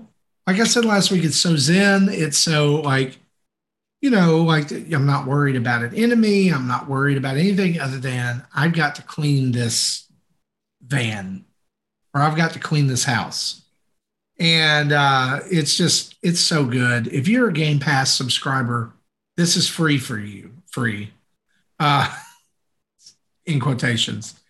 But you should go check that out. I've also been playing the brand new Kirby's Dream Buffet that came out this week, which is basically Nintendo's Fall Guys, except it's not. And I know that there's been a lot of comparison to that in the beginning, but I really don't know how to describe it other than to say it's Fall Guys. But it's also there's enough difference in it that there's not. So. If you haven't followed this, the story is Kirby gets shrunk down and is now on a cake or in the world of sweets. And he's racing other Kirbys to eat the most strawberries. I don't know why they're strawberries, but they are. And so I've only played online. There's a battle mode you can play at home. You can also do local play with other Switches. But in the online mode, you get dropped into a room with 4 other people. There's always going to be like 4 other Waddle Dees that are kind of your, they round it out to a group of 8. And your job is to race to the end. So, but it really doesn't matter. Well, I would say it doesn't matter. It does in some ways, because at the end, there's a giant pile of strawberries for first, second, and third. But it doesn't matter. There's multiple ways you can do this. You can take your time and actually collect some strawberries, because along the way there's these barriers that are made out of cookies that you have to bust through, by running into them multiple times, or there's some powers that will let you like dig under them and just keep going.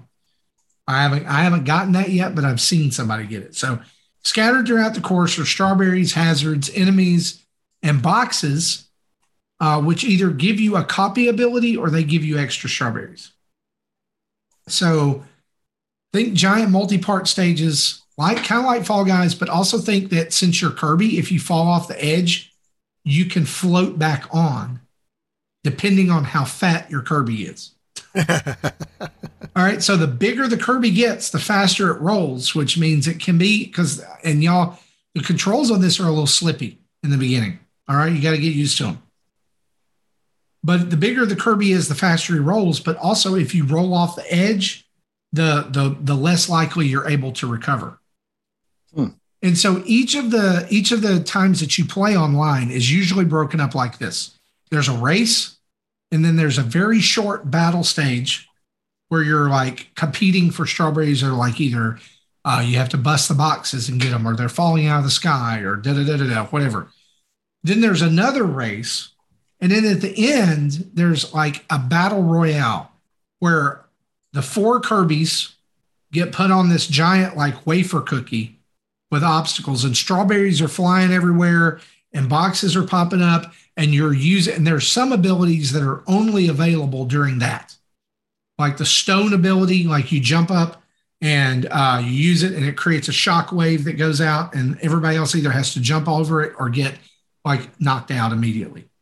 And every time you fall off, you lose 20 strawberries. So you can go from and I did this today, I went from 1st to 4th, because people target you, right? And there's not that much room to move around. So it's just this big chaotic bumper cars / Fall Guys / fighting. I think it's fun. Now, that being said, it's $15. Do I think it's worth $15? No, I don't. Unless they add some other modes or other things. Now, there's unlockables. There's tons of unlockables. Music, digital art, costumes.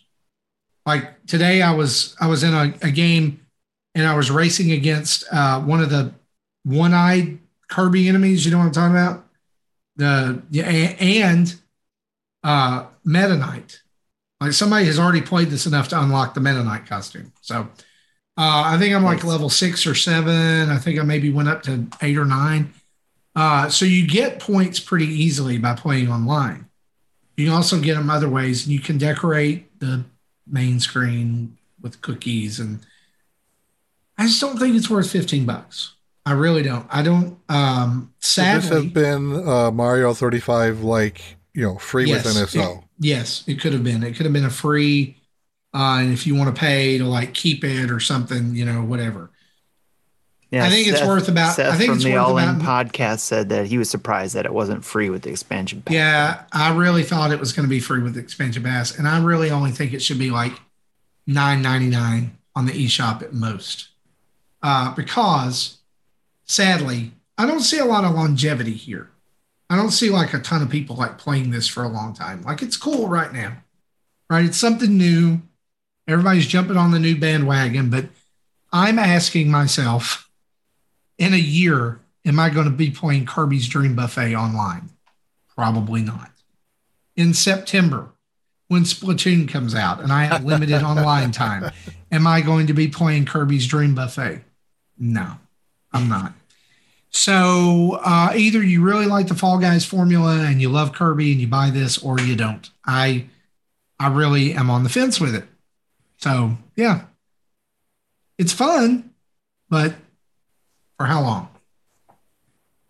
Good point. That's what I've been playing. Tim? Jesse. Oh, no, Jesse, go ahead. Okay, so we talked about Live Alive. So the next game I played was Lost in Play, which kind of a cute little animated type of game where you start out playing as a sister of a brother and sister pair, but then later on you then shift to playing as the brother. So it kind of goes back and forth between reality and their imagination. So it's So things originally aren't really what they appear. And then there are other things where you can kind of see the progression of, like, one of the things really early on is the sister will create a monster costume out of a pack of crayons, and some scissors. So she makes a monster costume, puts it on, scares the brother, and then starts chasing the brother. And then when it goes into imagination, she is now this tall monster that you now control the boy to try to avoid it and get around it. So it's ultimately like a puzzle game. Think Layton, but the puzzles are actually make sense with the story instead of it's just being completely random. I got stuck for a while really early on with a fox and geese like checkerboard puzzle where I have 3 white pieces on the left side. The opponent has 1 black piece on the right side, and the goal is to pin him without having the 1 piece make it to the left side. The 1 piece can move any direction like a normal checker can. No jumping allowed, but they can go forward and backward, and I'm only allowed to go forward. And it took me like a half an hour, and I was almost ready to throw in the towel on that one, but I finally got through because I'm not good at fox and geese. I've never been.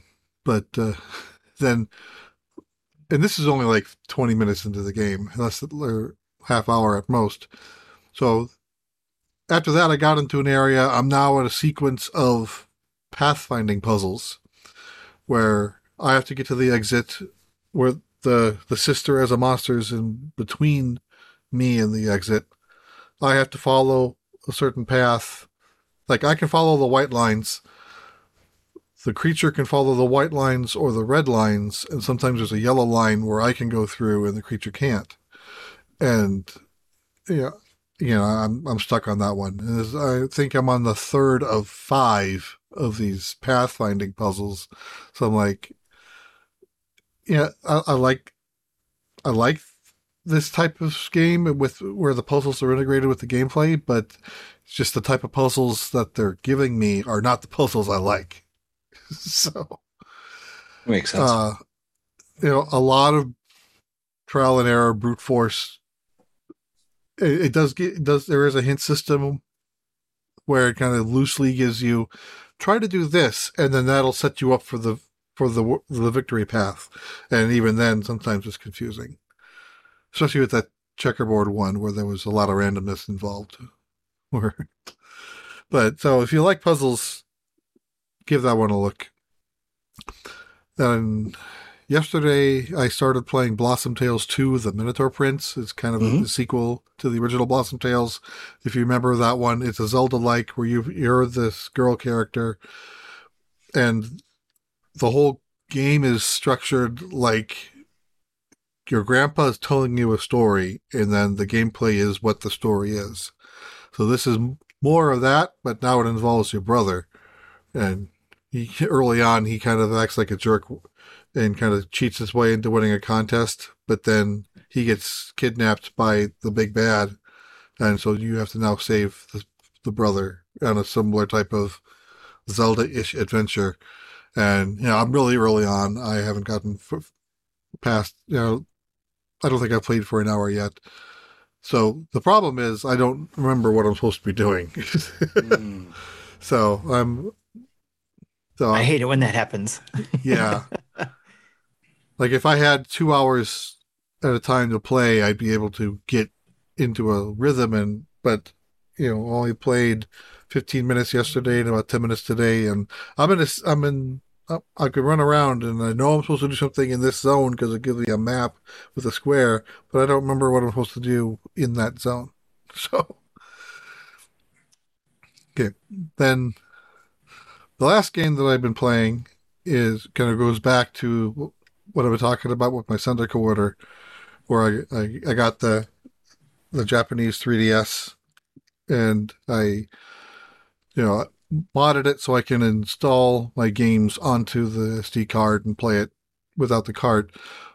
So like I have Dragon Quests 4, 5, 6, and 9 on here, and I haven't played those yet. But one thing, the game I have been playing is Picross 3D. Shocker. Yeah. And I think I've 100% of this game twice already, and it's started to play it a third. I don't know if I'll 100% it for the third time, but it's a fun game. If it is a different twist on Picross, thinking in 3 dimensions instead of just 2. And then along with my Sendic order, I picked up 2 music discs. One is Symphonic Suite Dragon Quest 1 and 2, and the other one's the Dragon Quest 3. And I might play a little bit of the main theme, but I won't play much because it'll probably get copyright hit on YouTube.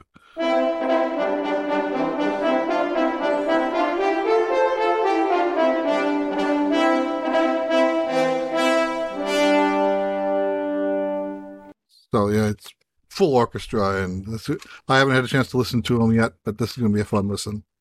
You should save that bit right there for when we have guests. Nice. You play that bit. There is a separate Dragon Quest music theme that plays when someone new joins your party. That would be probably that would be a good one. There you go. The Slime Time podcast does that all the time when they introduce their guests. Well, we don't want to copy them. Okay, yeah. So that's what I've been playing. I still want to play Dragon Quest 9 again. I have wanted to replay that one for years, and I just haven't gotten around to it. But that's on my backlog that I want to play.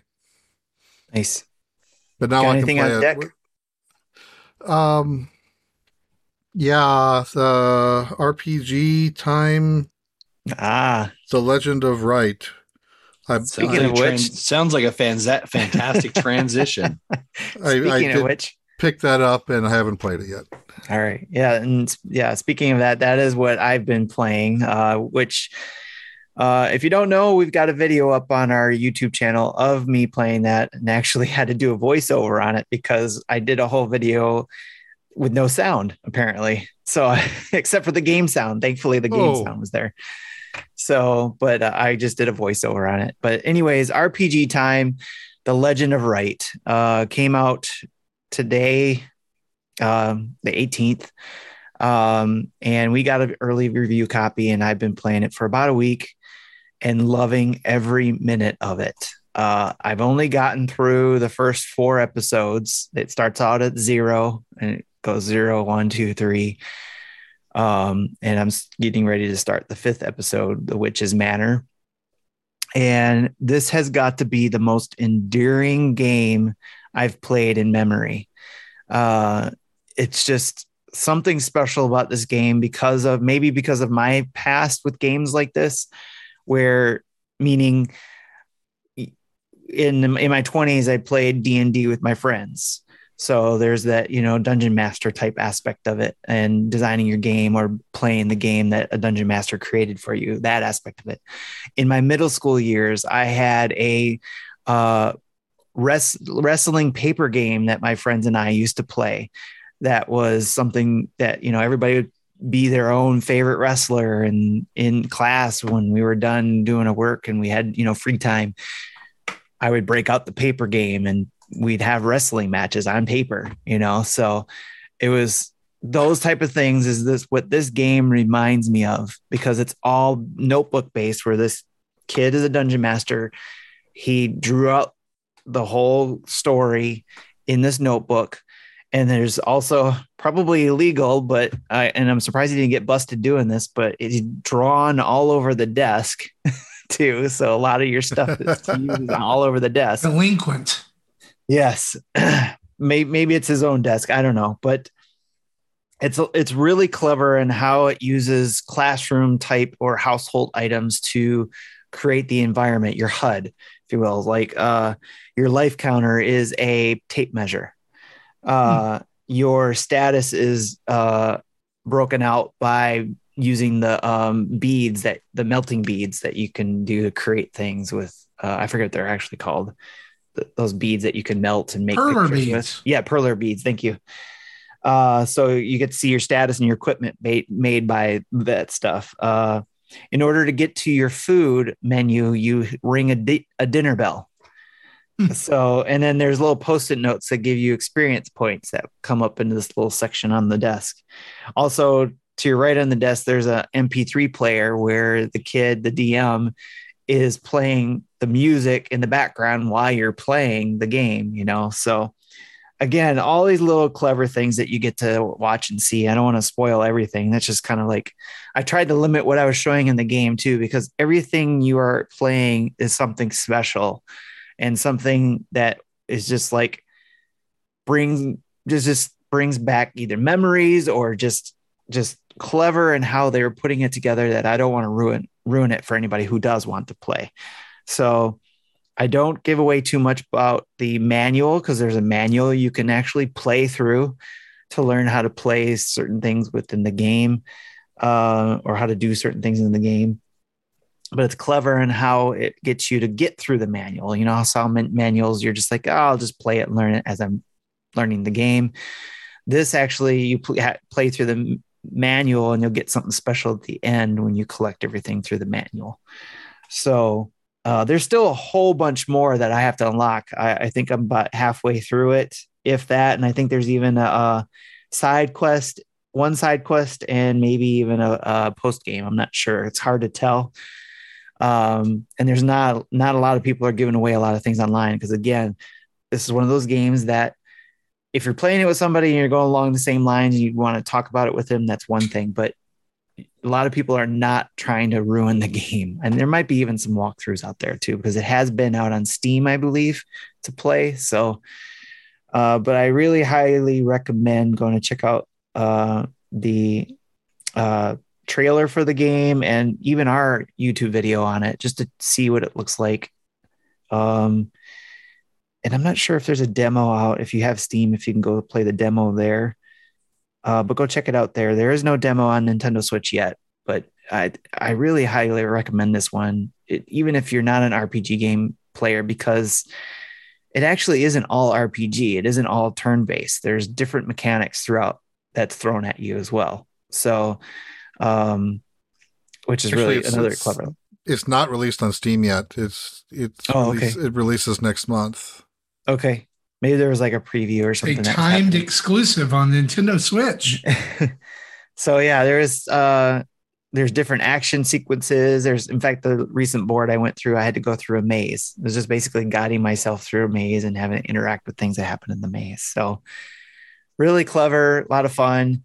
Highly recommend it. That's what I've been playing on my Switch mostly. Anytime I go to my Switch, that's what I've been playing, because I'm really into this story and where it's going. I keep looking at where I'm at on the contents here. So I'm hoping to get through it in the next couple weeks.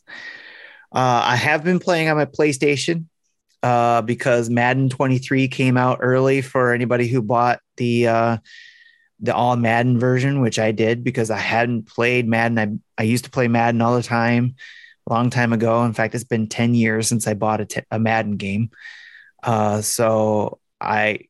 This is a special Madden 23 edition in memory of John Madden, who passed away this year.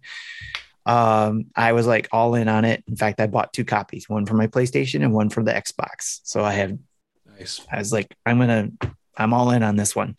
I would buy it for the Switch too, EA, if there was one for the Switch. They think that people who have Switches don't like football. So, but it is, I've only played one game of it. I went through the tutorial, played a game through it, and it was a fantastic way to get you acclimated to the game, because you play not just any game. They throw you in a John Madden, all Madden game where John Madden is the coach on both sides, a John Madden from different eras, coaching the AFC team and the NFC team, and then you're playing his all Madden team, all his favorite players throughout the years on each of those sides. I thought you were going to say, like, it's all Madden, like everyone on the field is Madden. John Madden. The referee is John Madden. The guy who drives the ambulance is John Madden. I'm sure there's going to be some sort of mod for that later on. Commentators are John Madden. The coaches are John Madden. Yes, but it was a fantastic way to play. And during the game, and it was so hard to play and concentrate on the game because they were commentating on John Madden's history through in the NFL, his career as a coach, his career as a commentator, his career in the video game, creating that. So it was just a spectacular way to a tribute to him to listen to, as well as when I was playing the game, they had a halftime show dedicated to John Madden, doing a quick blurb of that. And even at the end, saying, thanks coach for the game that EA gave to the Madden at the end of that game. It's like a little choked up even talking about it. It was just so beautiful way of doing it. I was so glad that made me even more proud to buy 2 copies of the game. So highly recommend it. If you hadn't played Madden in a while, make this the one you come back to. And make it the last one you come back to because it's got Madden on the cover. So I think it's a great game to get back to. And if you are on the PlayStation playing it, look me up and maybe we can play a game together. And then the other PlayStation 5 game I've been playing is Rollerdrome. This looks so good. It's I was just started it today. So I did the tutorial. Actually, what I did was because depending on what level you are in PlayStation Plus, you get an hour free preview of the game, a full on version of the game. It's not a demo. It's just, you get to play the first hour. You get an hour of it essentially. So I did that. I was like, I was really interested in the game. I always loved not only like Tony Hawk games, but Twisted Metal, the battle side of things. So I kind of thought that was a mishmash of those two things. And to me, it still feels that way actually playing it. So I played the first hour of it and it hooked me. I was like, okay, I'm buying this. So plus being PlayStation Plus, we got a discount on it. So I was able to get it for $20. So I picked it up, played some more of it, and they have leaderboards on there so you can see globally, but also against your friends, whoever's playing it. You could see how they're scoring on it. In fact, the person I saw playing on it when I did it was Mr. K-Step or Kyle at the trophy room, our friends over at the trophy room. He had a score that I was like, okay, I have to beat his score because I didn't. I was close, and I went back in and had to do that board again a few times and then finally beat his score. But it's basically you're on rollerblades, you're in an arena for now, and you get guns. And you can do tricks with your rollerblades. And you can dodge several other home players, if you will, in the arena that you have to dodge, who are shooting at you or trying to hit you with a bat or just trying to kill you, essentially. So it's kind of like, think Running Man and, that movie from the future where, they got games on TV or was that game Smash TV back in the arcade where you were, the whole idea is you had to get through boards in this game that would kill you and people were watching it live. So that's the kind of same thing here. They're looking for ratings, the media is there and all that kind of stuff. So you do tricks to get pictures and the media points and all that kind of stuff for doing that. But you also have to dodge bullets and bats getting killed. And you also get guns to shoot back at these arena home team, I guess, if you will, to kill them and get through the board. And then you get points for all of that. And then also too, the quicker you do it, because you get a certain amount of home team you got to play against that you beat. If you do that in a certain amount of time, you get bonus points for beating it in a quicker amount of time. So I did the first couple arenas. I'm having a blast with it, loving it. Again, if you're playing it, I don't know if there's multiplayer yet. I think it's something I have to unlock right now. I've just been doing the campaign side and having a blast with it. So Hambo and Johnny over in our PlayStation Discord channel is talking about, man, you're having a week over there at the PlayStation side. And I'm having a lot of fun with my PlayStation this week, probably for the next few weeks, playing Madden again that I hadn't played in years, and Rollerdrome, which is a lot of fun, something different. So those are the games I've been playing. So if nothing else, we'll move on to the community spotlight. Do it.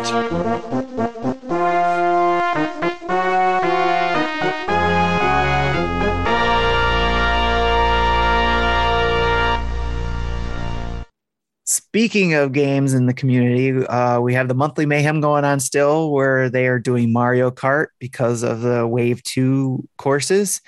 And I think they just got through a Mario Circuit 3 in the second round, and that is closing out tonight, if it's not already closed by the time you listen to this, getting ready for the third course.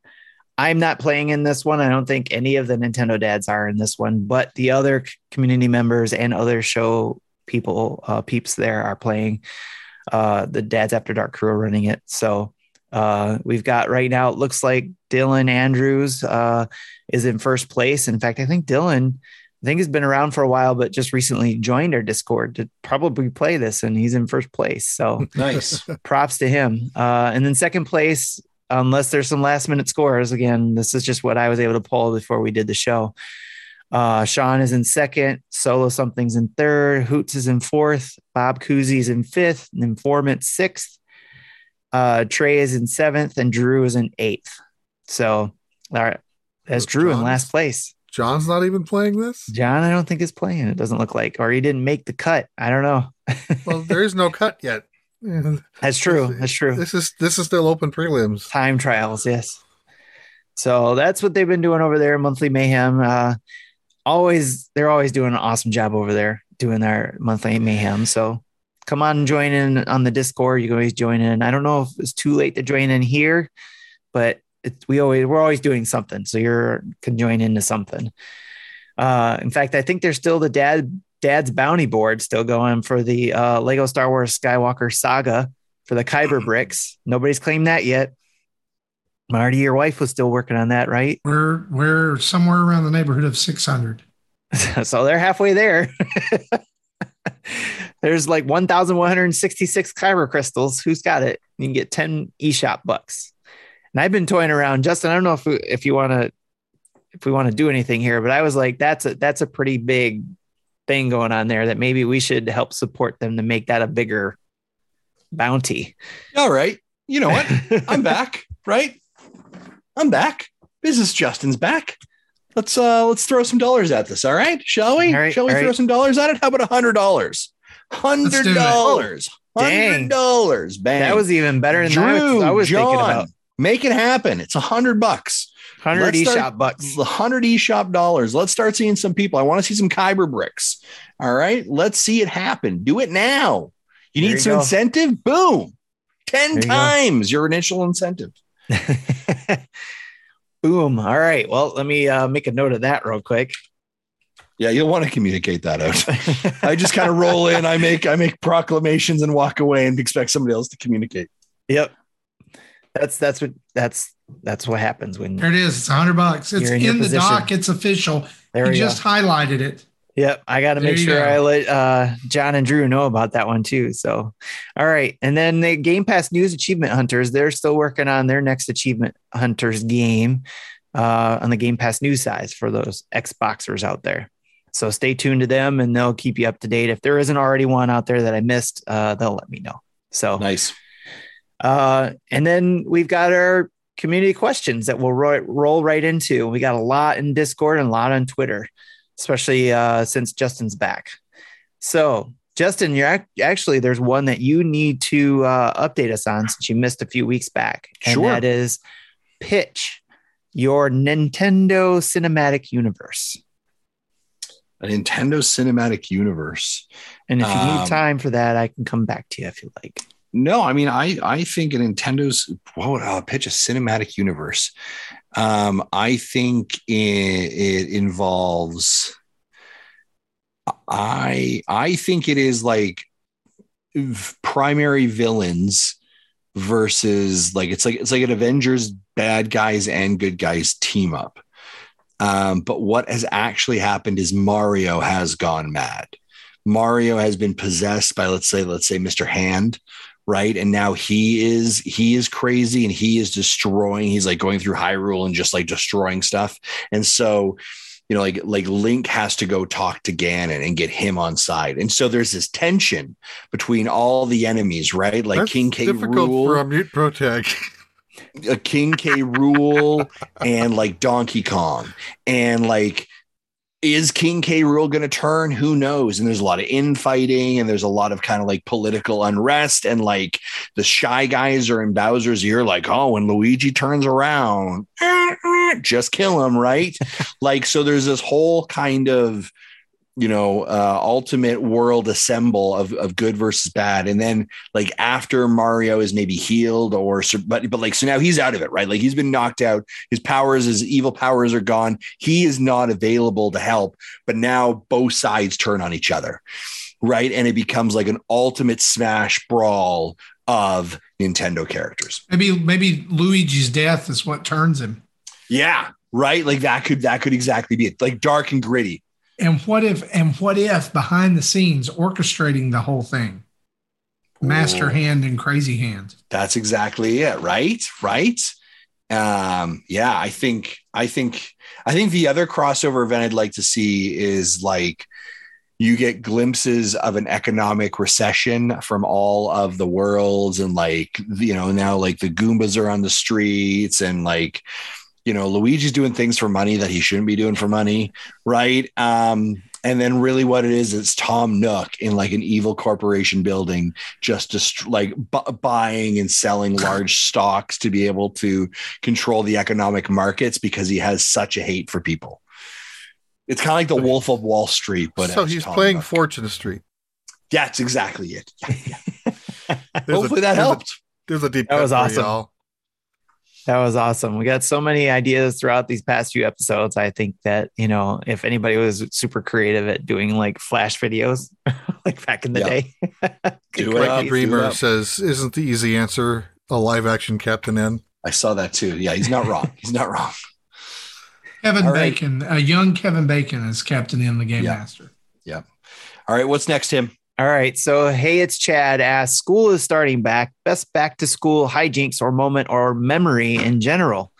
All three of my kids will finally be in high school this year. My wife and I both were able to chaperone on field trips to DC with our kids when they were in 5th grade. My wife went with our oldest, and I went with the other two a few years later. While it was stressful at times, it created amazing memories. I never had the opportunity as a child to go on any big field trips, so I'm glad my children were able to experience something so exciting. So best high school memory in general? Best for back to school hijinks. Oh my or gosh. Moment or memory in general. Memory in general. I'll start. Yeah, go ahead, Jesse. So, when our youngest was with the band, and they do a trip to Colorado every other year. So I think it was her sophomore year was the year that they were going. And of course, we're all the students, all the parents are in the auditorium with the band teachers with, this is what we're going to do day by day. Here's the itinerary. Here's how it's going to work. And there was big emphasis on you are not buying what you want to buy in Colorado. If you are caught with it, you will be sent home on your own dime, and you will have some parents that aren't happy with you. Fair enough. This was back when Colorado was really the only state where that sort of thing was legal. Now it's more widespread legal, but still that's still a no-no when it comes to school stuff. Right. Welcome to Canada. Second country to fully legalize it, eh? For me, as a kid, the best time, two things. One of the best times was book fair time. Justin, did you guys have book fair? Yeah, like Scholastic book fairs. Yeah. And you would get that catalog, that paper catalog. Yeah. And you would go through it. And I remember I would sit at the kitchen table and I would circle everything I wanted, which, was like half the book. Yeah. Like, I got to have this, and I got to have this, and I would show it to my parents, and they'd be like, okay, here is your budget for the book fair. Yeah. Your budget for the book fair is, here's your wants for the book fair. Here's your budget. Yeah. All right. It's way down here. But I would always get to get something from the book fair, which was, and that continued on. Our kids, of course, homeschooled, but my mom was working in the school system at the time when the book fair was still around, and she was actually able to get them a couple of things. That's great. From that. So it was really cool. The other thing that was book related, and I don't know if you guys had this in Canada either, but Tim and Jesse will definitely remember the Book It program from Pizza Hut. Did you guys have this? Yes. Yeah, so in the Book It program, what sounds you would familiar, but I don't remember. There was this big pin that you would get, like a button, and it would say Book It on it, and it would have 5 gray stars on it. And whenever you read a book, like a good book, not like you get like a picture book or whatever, but whenever you read a good book, you could get a sticker from your teacher, put on the pin, and then you would take the completed pin to your local Pizza Hut, and they would give you your own personal pan pizza for free. Yeah. And it was the best day when the Book It was full. And you could go now, in school, kids just get AR points. That's what they call them here in Tennessee. Okay. Advanced reading or whatever points. And at the end of the school year, they're like, so-and-so had 700 AR points. I was like, nerd. Anyway, no, it was like, so-and-so had 700 AR points. And for their whole high school career, they've got 15,000 AR points. And did they get pizza? No. You don't want to make more kids read? Pizza. Personal pan pizza. That's really the problem with our kids nowadays. Lack of pizza. That's right. My kids don't eat enough pizza. That's those are my favorite memories from elementary school. That and the giant wood chip pile that we pushed each other off the top of in 3rd grade because our school was brand new, and the playground equipment hadn't come in yet when the school started. So we had an open field and a wood chip pile. Nice. And that's all you need half the time. Look, if you've never experienced the game King of the Mountain, that's what's wrong with kids today. They've not played enough King of the Mountain. Yeah. Mine would, I was thinking as you were saying that, did you guys ever have the opportunity to like bring in lunches? Like order lunches. So in Canada, they did like hot dogs and occasionally pizza. But in high school, we would do Texas donuts. And so Texas donuts are like the size of your head donuts.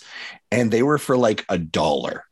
And so all you had to do was go down and be like, here's $3. And they would give you 3 of these stacked Texas donuts. The name Texas Donuts, of course, it's gigantic. Right. And I mean, there was like chocolate regular and like a caramel kind of like sauce. And it was just like, you're like, there's my lunch. And it was just a 3, like just sugared up, like just diabetes was going to get you. And nobody cared. Yeah, that was just the life you lived. Oh, no, you could buy in my high school. We could get a piece of pizza where the cheese was like as thick as the rest of the pizza. Like they'd pull it up to put it on the plate. And the cheese is just string, and then a cookie the size of your face, and they'd be like, "Yeah, that'll be $2.50." Can't do that today. No. I remember when I was in elementary school, the pizza that they would serve was done on like large baking sheets, like big cookie, like a cookie sheet, and so they would take up the whole rectangle. So like the whole pizza would be like the 4 corners, like 6 edges, 4 on the top and bottom, and 1 on each of the side, and then like 2 middle pieces, and that was the whole pizza. So you were more often going to get, a corner or at least an edge, like those middle pieces with no crust. No one wanted them, but someone had. Ain't nobody want no crust, right? But still, it was still rare to get those, just because there was like so much crust everywhere. Okay, how many of you actually, when you did a hot lunch, were able to stick around to the end to see if there were any leftovers you could have? I think, well, did you ever have that opportunity where there's like, if you had nuggets that day, if there were any leftover nuggets, you'd be like, can I have some more nuggets? Our lunches, our elementary schools had the younger kids go first, and then it was the older kids last. Yeah. So like the 5th and 6th graders were the ones that were able to, say, who wants a second batch? Otherwise, this is just getting tossed. Right. Yeah, we never had like hot lunches in regards to like a cafeteria that you'd go to or that you'd like pre-sell for and just pick up there. Until I was in high school. In high school, it was a cafeteria. So, and it was just they'll make poutine to order, or here's a sandwich that's already pre-made, that kind of stuff. So it was never like hey, is there leftovers? You're like, you want more? You pay for more. I'm going to ask this, yes or no, dispel a myth for me here. When you would go to lunch there at the school, your milk was actually in a little bag. No. Like a Capri Sun pack. No, not in, no, those would be small containers, small little. She had like a little cardboard container of milk. Little cartons. So little cartons. Where does what size of milk does the milk in the bag come in? It was like a liter. It was a liter. It'd be like a liter bag is where you'd get them. I used to remember them being dropped off at the door, and in your fridge, you would have a plastic container that was completely hollow on the inside, and you just take your bag. Right. No, you just grab your bag and pop it in. So you've got this plastic, or you have the handle, the hook. Yeah, I guess you'd say, right. And then you just clip the top of your bag. That's it. My last year when my daughter came to visit, she brought some bagged milk from Wisconsin, and that was actually pretty good. Never experienced the bagged milk. Yeah, I've heard about that. I remember too. being younger, but like I don't remember much after. Like I don't remember when we stopped it. But okay. Yeah. Good question, though. Good stuff. My memories is basically actually before school starts, especially recently. I was kind of reminded of that from the kids. They were worried that we were not going to do back to school shopping because of the pandemic type stuff. We hadn't been doing that lately as much. But they were like, we hadn't done it in a couple of years. Can we do back to school shopping? We missed that. And it's like, okay. So the kids really like going out and doing that. And that's something we've done for years. In August, in a weekend in August, we go out. I hated back to school shopping. that's why we tried to make it fun and do both as a student and as a parent. Yeah, I get it. Definitely. I didn't like it as a kid either as much, but I tried to make it fun. Both my wife and I tried to make it fun so that we wanted to have fun. So. But one more story I thought of I wanted to share is in high school, we had before school, kind of like a league of dodgeball. Sorry, that was my stomach. I was hungry. Like, you heard that too, right, Marty? That was my dog. Is Grogu over there? Like, is he waking up in his pod? Anyway, but it's a gremlin. I was in a team primarily of freshmen and sophomores, just from friends from band and orchestra. But because I was a senior, they put us in a league against other seniors. And every other team with seniors was only seniors or maybe one or two juniors. So we just got pounded every week. And was not fun. Never is. Gotcha. All right. Mikey Burgett asks, I'm wondering with Gamescom next week and the schedule already out, are there any games that you're excited to see them go more in depth on? Also, since the expectations are that there aren't going to be any big surprises of any new games, do you prefer to know ahead of time whether or not there could be any surprises? Gamescom schedule, there's nothing that's really exciting me right now, but I don't think they're doing any big in-depth dives in regards to Nintendo games, although a Midnight Sun, I think, is supposed to get a little bit of a look-see. So, I mean, that could be interesting, but I think Midnight Sun's supposed to be delayed for Switch anyways. So it's interesting you mentioned Midnight Sun because I read today Disney and Marvel are doing their own game showcase at Gamescom. Which is a first time for them to do something like that. Am I right? I don't think it's at Gamescom. They're doing September 9th. I know, but Gamescom is next week. Oh, okay. September 9th. Yes. I'm more excited. I am more excited. I am. Yeah. D23. I'm more excited for that. Yes. Disney and Marvel doing their own. That is what I'm excited for. So that has my attention. Gamescom, not as much. I like it. I do like it when they temper our expectations by being like, hey, there's not going to be any big reveals. These are in-depth looks at games. Just sets expectations a little more accordingly. And I don't mind a surprise. And it, every now and then. So yeah. I have no expectations. There's nothing in particular that I want to see that I haven't already seen. But if there is a big surprise, I would love to see it and be surprised. If there was a big surprise and I knew about it in advance, is it a surprise anymore? Right. That's the sucky part, especially if you're following a lot of the news or whatever. So, and because again, this is in Europe, so I think I put it in the calendar, but I think it's something like 2:00 my time. Yeah.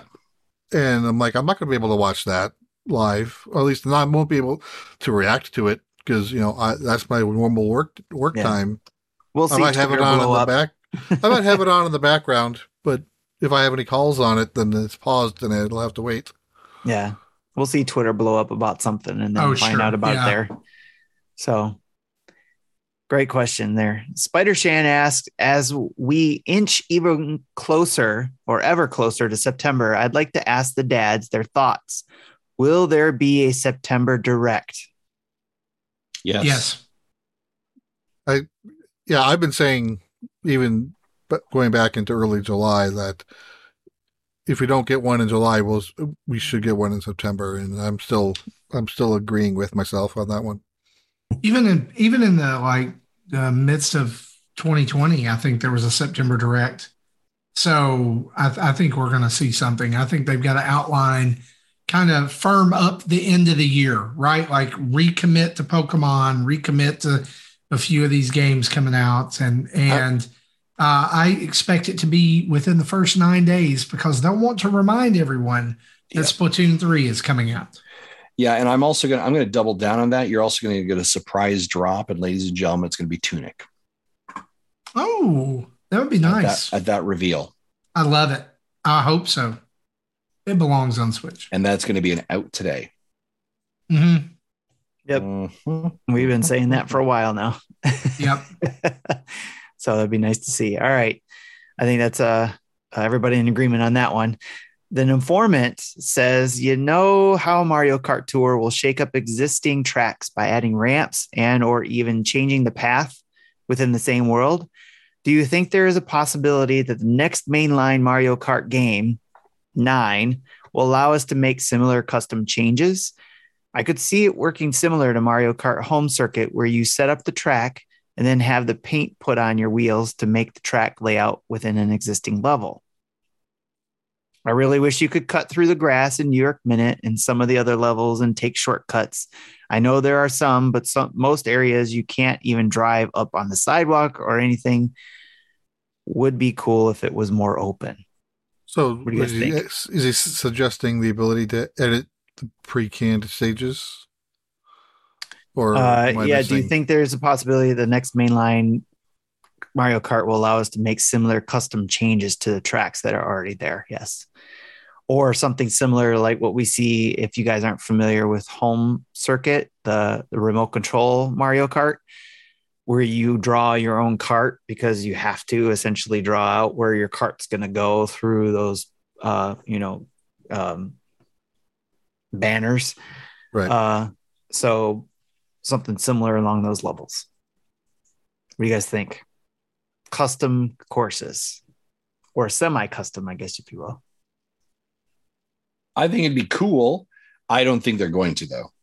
I think they're very dedicated on giving you exactly what they want to give you. Because they're pushing to online play as opposed to couch co-op play, and custom tracks wouldn't go well online. I think what we'll see more than custom tracks is that we'll see this mechanic that they've added from Tour where the tracks change between laps happen more often.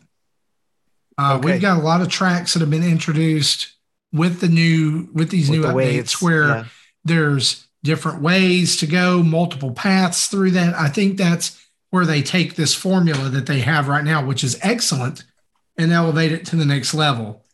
It's interesting, like to think of the possibilities, like a different parts of Bowser's castle that you're in on different laps. I would also like to see them lean into a little bit more of the Mount Wario type stage too, where you have 3 parts, but not 3 laps. It's like one continual track. I like those ones the best. Yeah.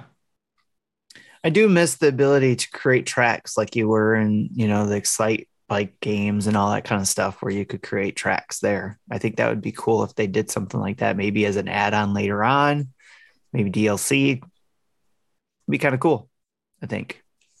But I think, Jesse, you're right. If they're going to be, it'd probably be stuff you wouldn't be able to do online unless it was something, I don't know, maybe it is. I guess it depends on how they implement it, but good questions. All right. Acid TK03. I have started to replay Breath of the Wild. I'm hooked on it again, but my question is, what is everyone's favorite dungeon in the Divine Beast? Mine is the elephant in the Zora domain. I'll give you mine. It is the where Goro is. The Death Mountain. What I don't know. What Death Mountain one. Okay. Yeah, Death Mountain.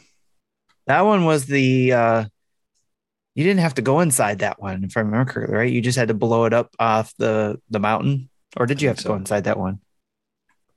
I can't remember. Yeah, it's all blending together, and I just played it.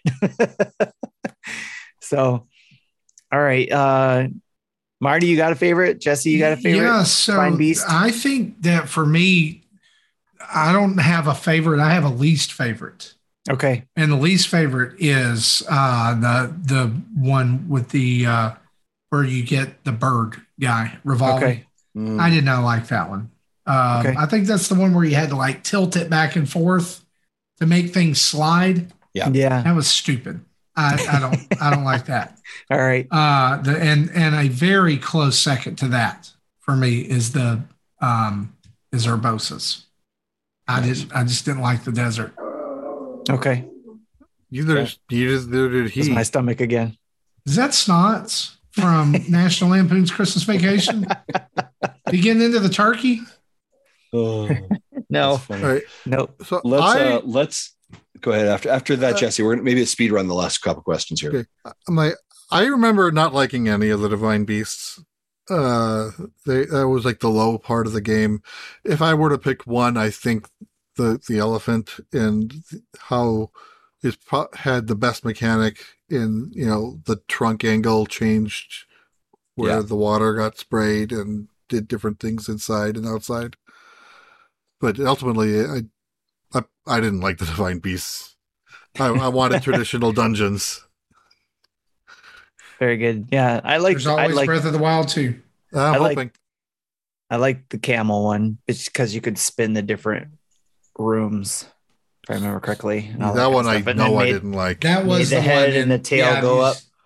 No, you spun the insides. Yes. That one I thought was interesting. So, all right, let's get through these last 4, and I'll have to edit one of them, I'm sure. Yes, I will. So, the one from Adam from Megadad. Speaking of which, Jesse, they have something special going on soon, don't they?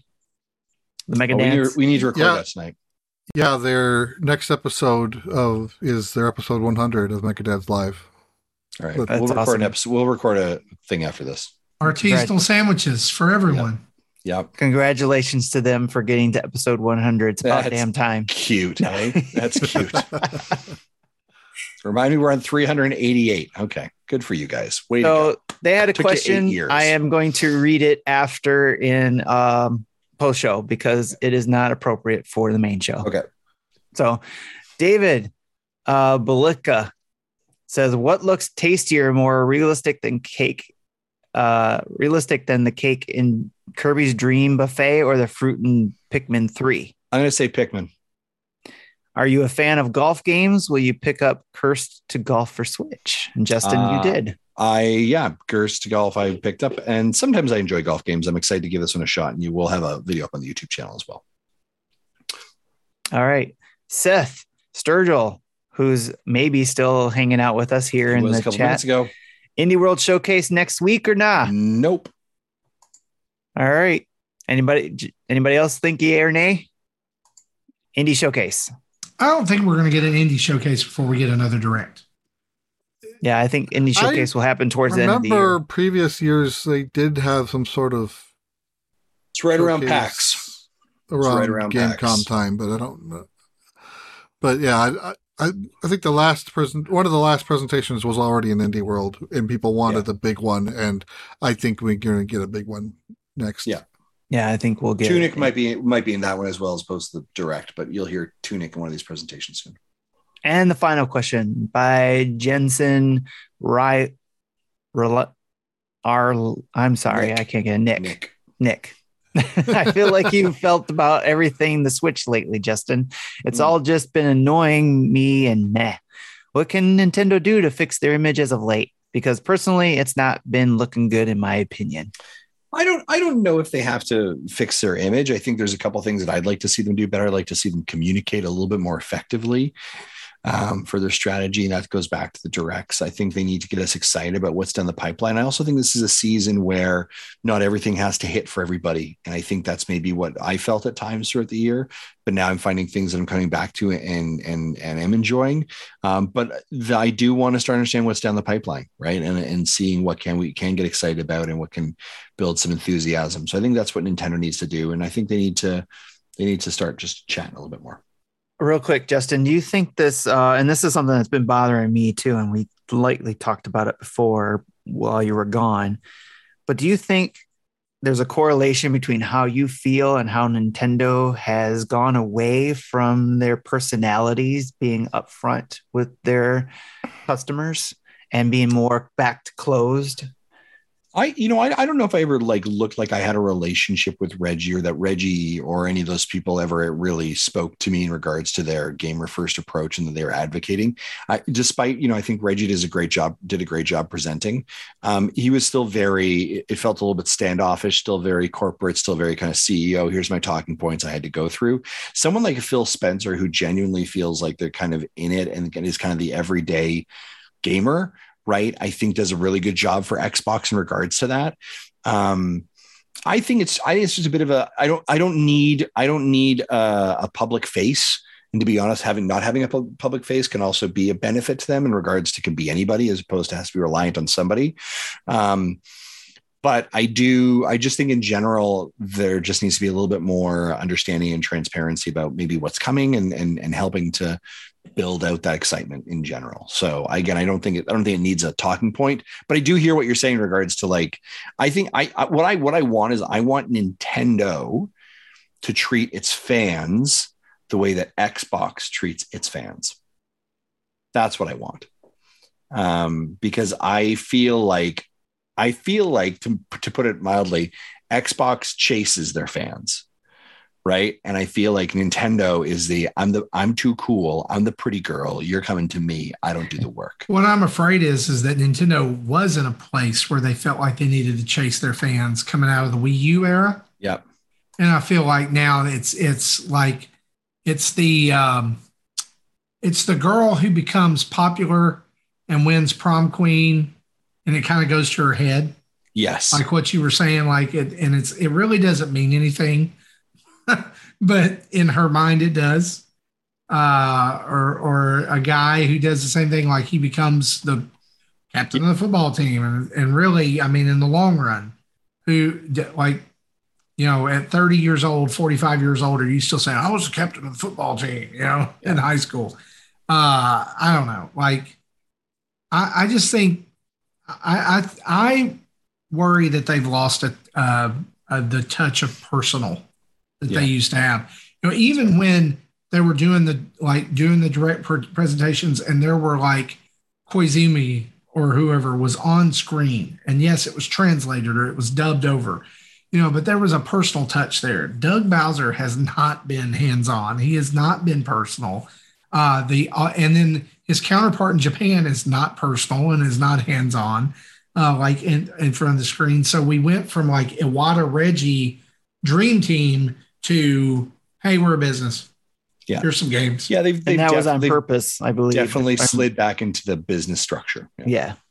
I think that was done on purpose. There was from what I understood, a goal to do that. And I think I said this before, but part of that with Iwata didn't have a business background. He was a developer.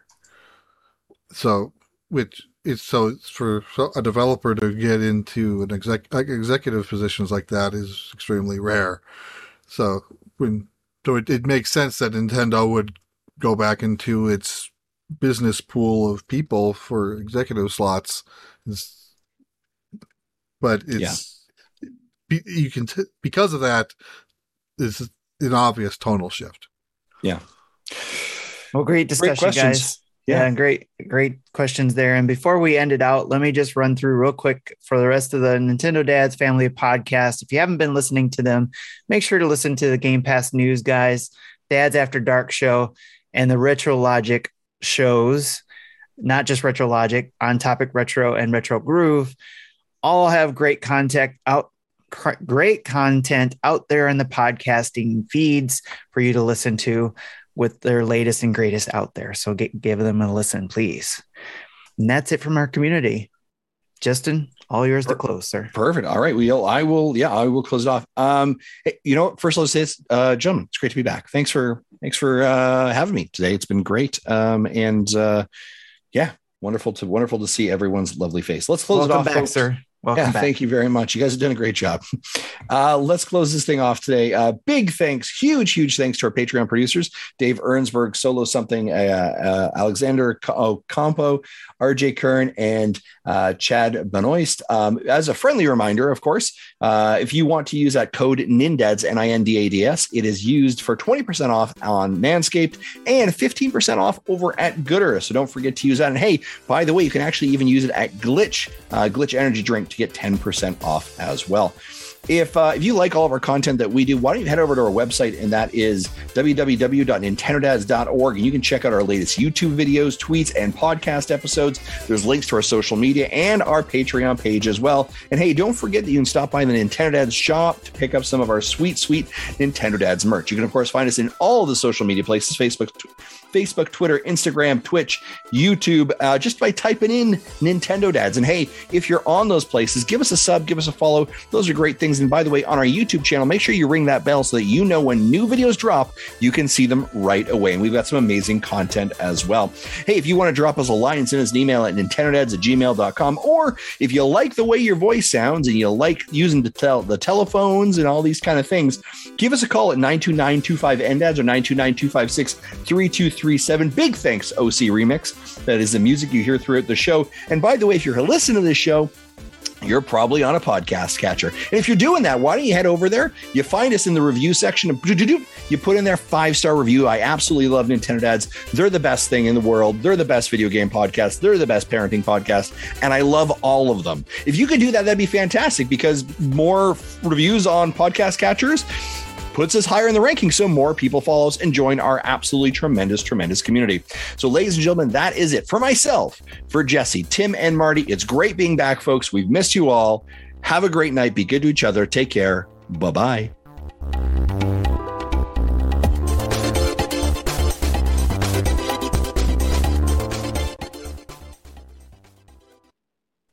Thank you for listening to Nintendo Dads.